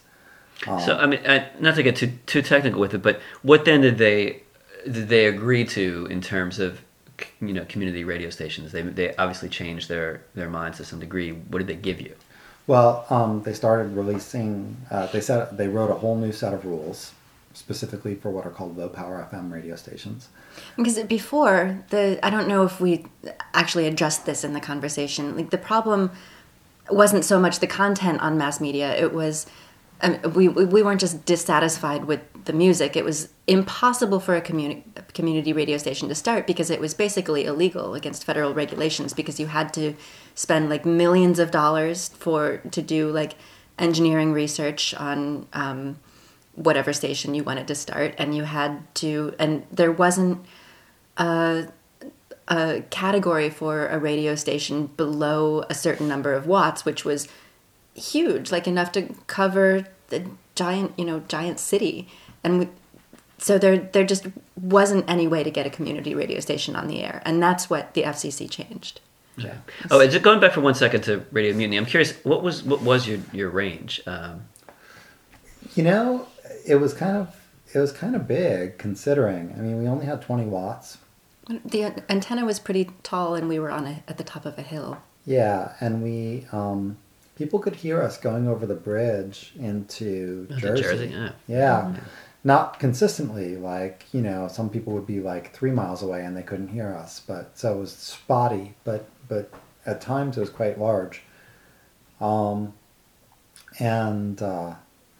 Yeah. So, I mean, essentially what happened was the FCC passed a new set of rules, and then after that, it got even, I kept on going on tour, but I was teaching people how to fill out the forms and how to how to build radio stations, and so and then just briefly, the broadcasters were not able to win at the FCC, so they went to Congress, and they kind of like a worm eating out the apple. They managed to hollow out our success by imposing additional technical restrictions on low power radio stations. And what those meant was that we were able to build a lot of radio stations in rural areas, but almost no urban areas qualified for a low power FM license. Mm-hmm. So the top 50 urban areas, none of them had a new low power radio license. So a lot of people thought we had totally failed, actually, because they never saw one, where over 75% of the American population lives. Mm-hmm.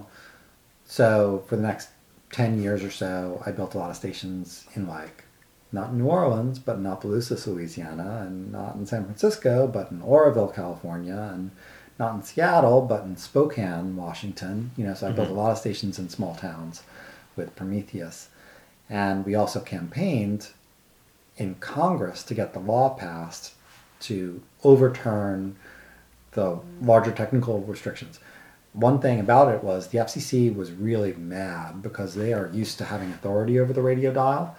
And what the NAB did was they went over the FCC's head and took away their authority to grant 100-watt radio licenses, which everybody said was this is totally unprecedented, this is ridiculous. And so a lot of FCC engineers got up in arms, kind of. They were a bunch of Congress jerks can't tell me how to allocate 100-watt radio licenses. That is ridiculous. And so, we ended up forming a better relationship with the FCC over time. Obviously, we're not as powerful as a $27 million a year lobbying organization, but, we kind of ended up, being able to, be pretty persuasive about changing the regulations there.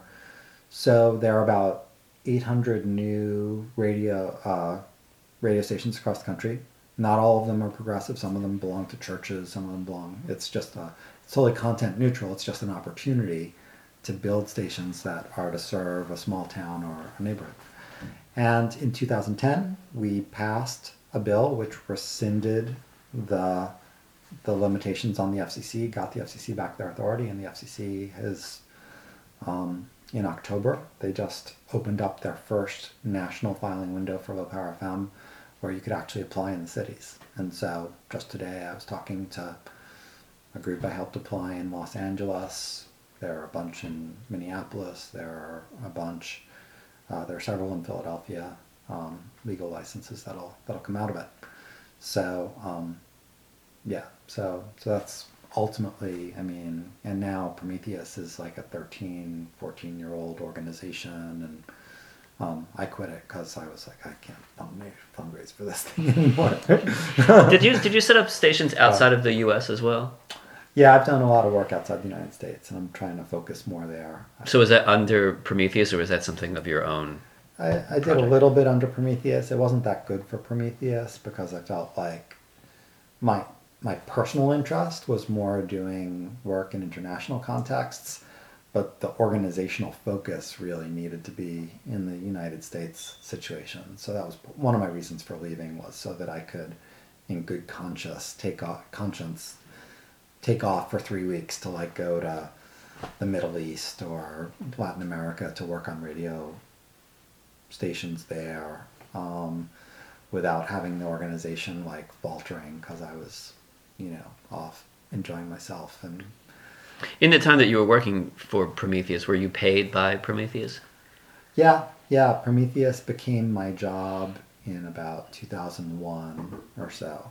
So when we launched the organization, we certainly didn't have any money for any of it, and it all just sort of happened out of my house and the other people that were key to it. Eventually, when people started to see our track record, there's not a lot of organizations that have managed to change federal regulations. Right. And so we started receiving some grants in about we got a little bit of money in '99, which we gave almost all that to engineers or whatever for stuff. But starting in 2001, late 2000, we had enough for a little bit of a staff. And so, yeah, that was my job. And by the time I left, Prometheus had maybe 7 full-time employees and like 4 or 5 part-timers and 5 or 6 interns. So it was kind of it was a nightmare to fundraise for. But are they in effect, a strong organization now?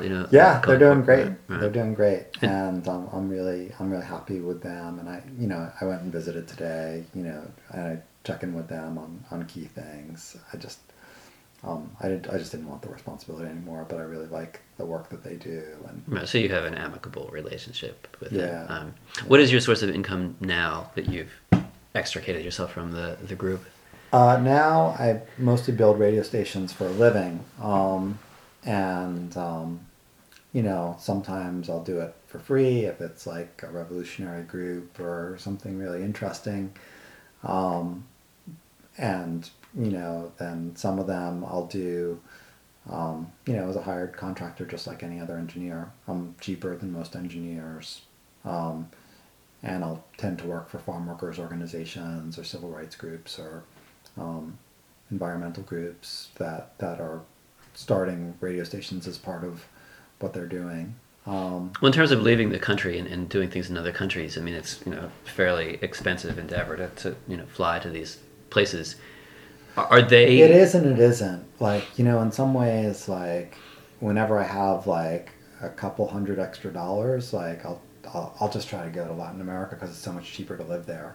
Yeah, I guess these are the advantages of living in Philadelphia, is that you could actually live on much less money than in other places and have the freedom to go about and do certain things. Oh, totally. Yeah, that's a big plus for me.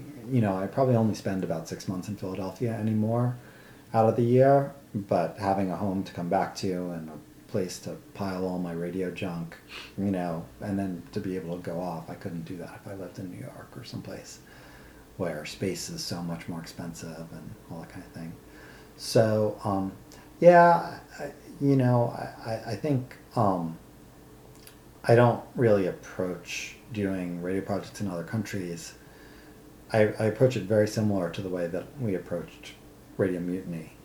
I don't really know these giant aid organizations or big grants or anything like that. I mostly will just I'll take my tools in my bag, I'll take some parts, we'll sit together, we'll build antennas out of things you get at the hardware store, and I'm like, there are a lot of things I'm missing, I don't have checklists and evaluations and whatever. So some of the projects just fall apart at some point, and some of them do great.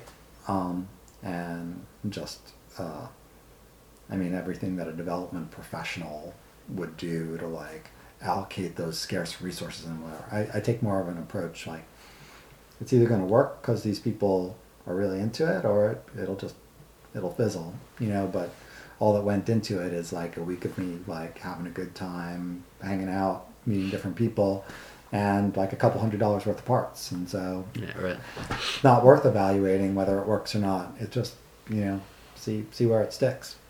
Very good. I guess we'll sum it up, and I'll ask the same question to the two of you. Going into 2014, with the vast predominance of the internet, how do you feel about the future of radio in a world that seems to focus very much on the internet? And I guess we'll start with you, Kate, and then finish up with Pete Tridish. I haven't given any thought to that whatsoever. In fact, I hardly even listen to the radio anymore. I mostly listen to mixtapes that people give me, things. I think the internet, like everything, is both a blessing and a curse. That it does provide a way for people to get their voices out and be heard and tell their stories. in a way that they're not having to rely on other people or giant corporations to do so. But it also, I mean, there's just so much information that you can't figure out like where to get any information. It's as much, it's like standing in the toothpaste aisle at a grocery store where there's like 500 million kinds of toothpaste, and you're wishing you could shop at a company store where there's like one thing and you could just buy that and not stand for half an hour trying to figure out what's better, this one for, and it can be absolutely paralyzing how much information there is. So I'm really interested to see and everything, everything changes so fast also.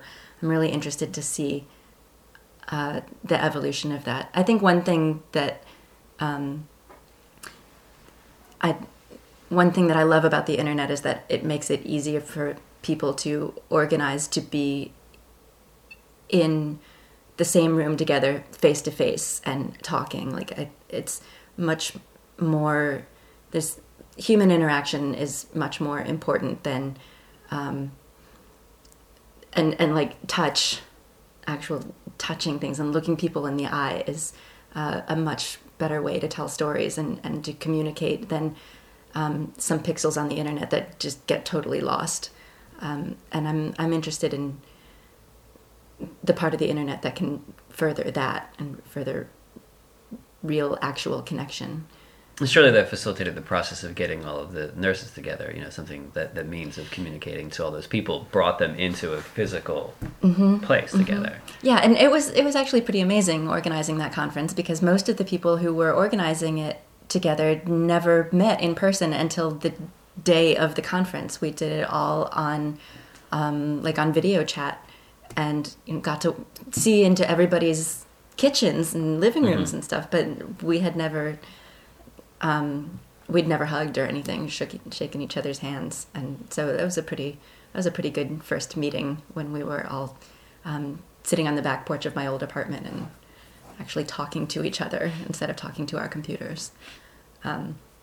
So yeah, that's a really great example of one of the things the internet's good for. In terms of radio, I don't really know. Pete, where go radio? Well, I just wrote an article about this that I'm about to release. It's called The Radio, the Internet, the Jetsons. And, we called it that because, you think back to that show, The Jetsons, where they've got the space flying car that you push a button, it folds up into a suitcase, and there's the woman in the house who pushes this button, and then all the dishes wash themselves and all the beds make themselves, and she's like, oh my god, so much housework. And so there's these ideas about technology that we walk around with because we've seen in our American experience that technology has changed much more over the past 50 years than our political system has. Our political system just keeps on going around and around in a weird, very narrow stalemate of a very, very centrist position. I would call it a pretty far right, market-centric approach, So, I think that people have been saying that radio is about to die ever since TV started in the 50s. And, they thought that radio would get destroyed by the Walkman. They thought radio would be destroyed by TV, and they thought it would get destroyed by the video cassette recorder. There were articles saying. But strangely enough, if you look at today's numbers, 92.4% of Americans listen to the FM radio every week. Mostly driving their cars, because it's just too damn dangerous to do anything else in your car. To manipulate a screen or deal with your phone or whatever. So if you're someone that is reading Wired magazine, you could easily live in that world where everything is your iGadget or whatever. But the actual numbers are 92% of Americans are still listening to the radio every week. And part of it is just the enormous installed receiver base. The average American household has 5 radios in it. A radio that you bought in 1972 actually still works today, as opposed to your iPhone, from like 2 years ago. Yeah. And your radio never crashes. It never gets viruses. It never gets, so there's this whole... It's a very reliable friend. It's incredibly reliable and robust. And so there are a number of things that are so much better about the internet. I mean, there'll never be more than about 40 FM radio stations in any given city. And in a big city, that is not enough for the diversity of that city. And I think that the killer thing to radio is eventually going to be podcasting, because, I mean, with the radio the way it is now, you just all have to listen to the same show at the same time. And you have to structure your week around trying to, like, make that commitment of listening to The Condom Lady or The Blanket Man on Incarceration Nation, which people aren't doing as much. They want to hear that special program, but they want to hear it at the time that they have time for it.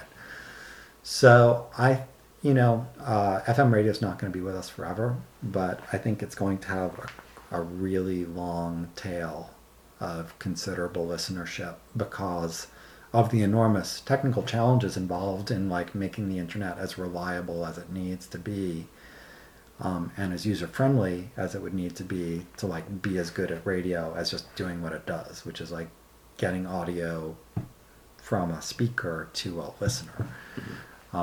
There was a public radio executive was talking at some conference I was listening to, and he said, we have a 250 watt transmitter. It costs us, I don't know, $50, $60 for the electricity and a couple $100 for the tower lease. It's up on Mount Wilson in Los Angeles. It reaches 15 million people.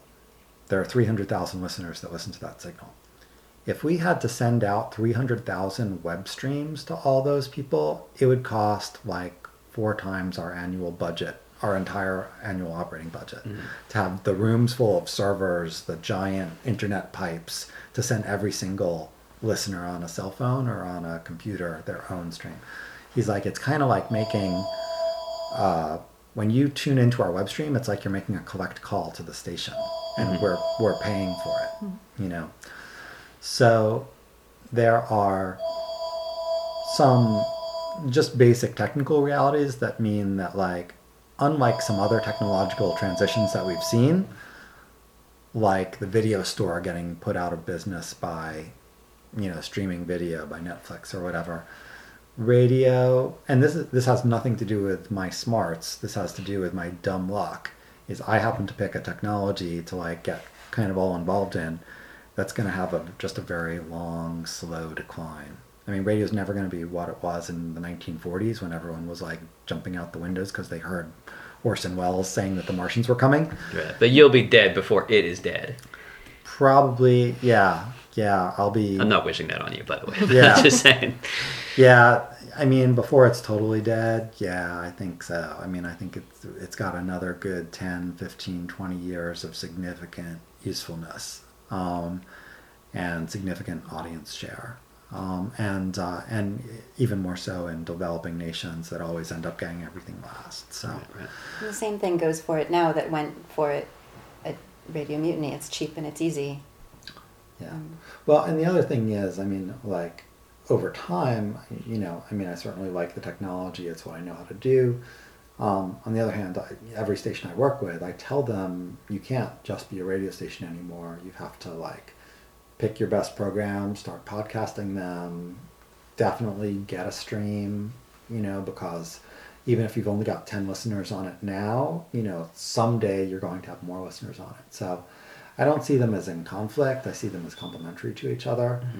I think it is easy to like get in that Jetsons mindset where you're always thinking about the future and then you trip over like the actual now reality.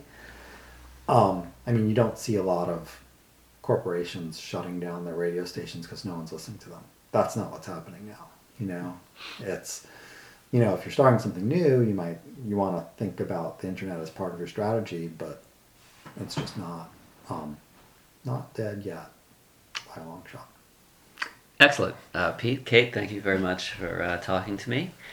And good night.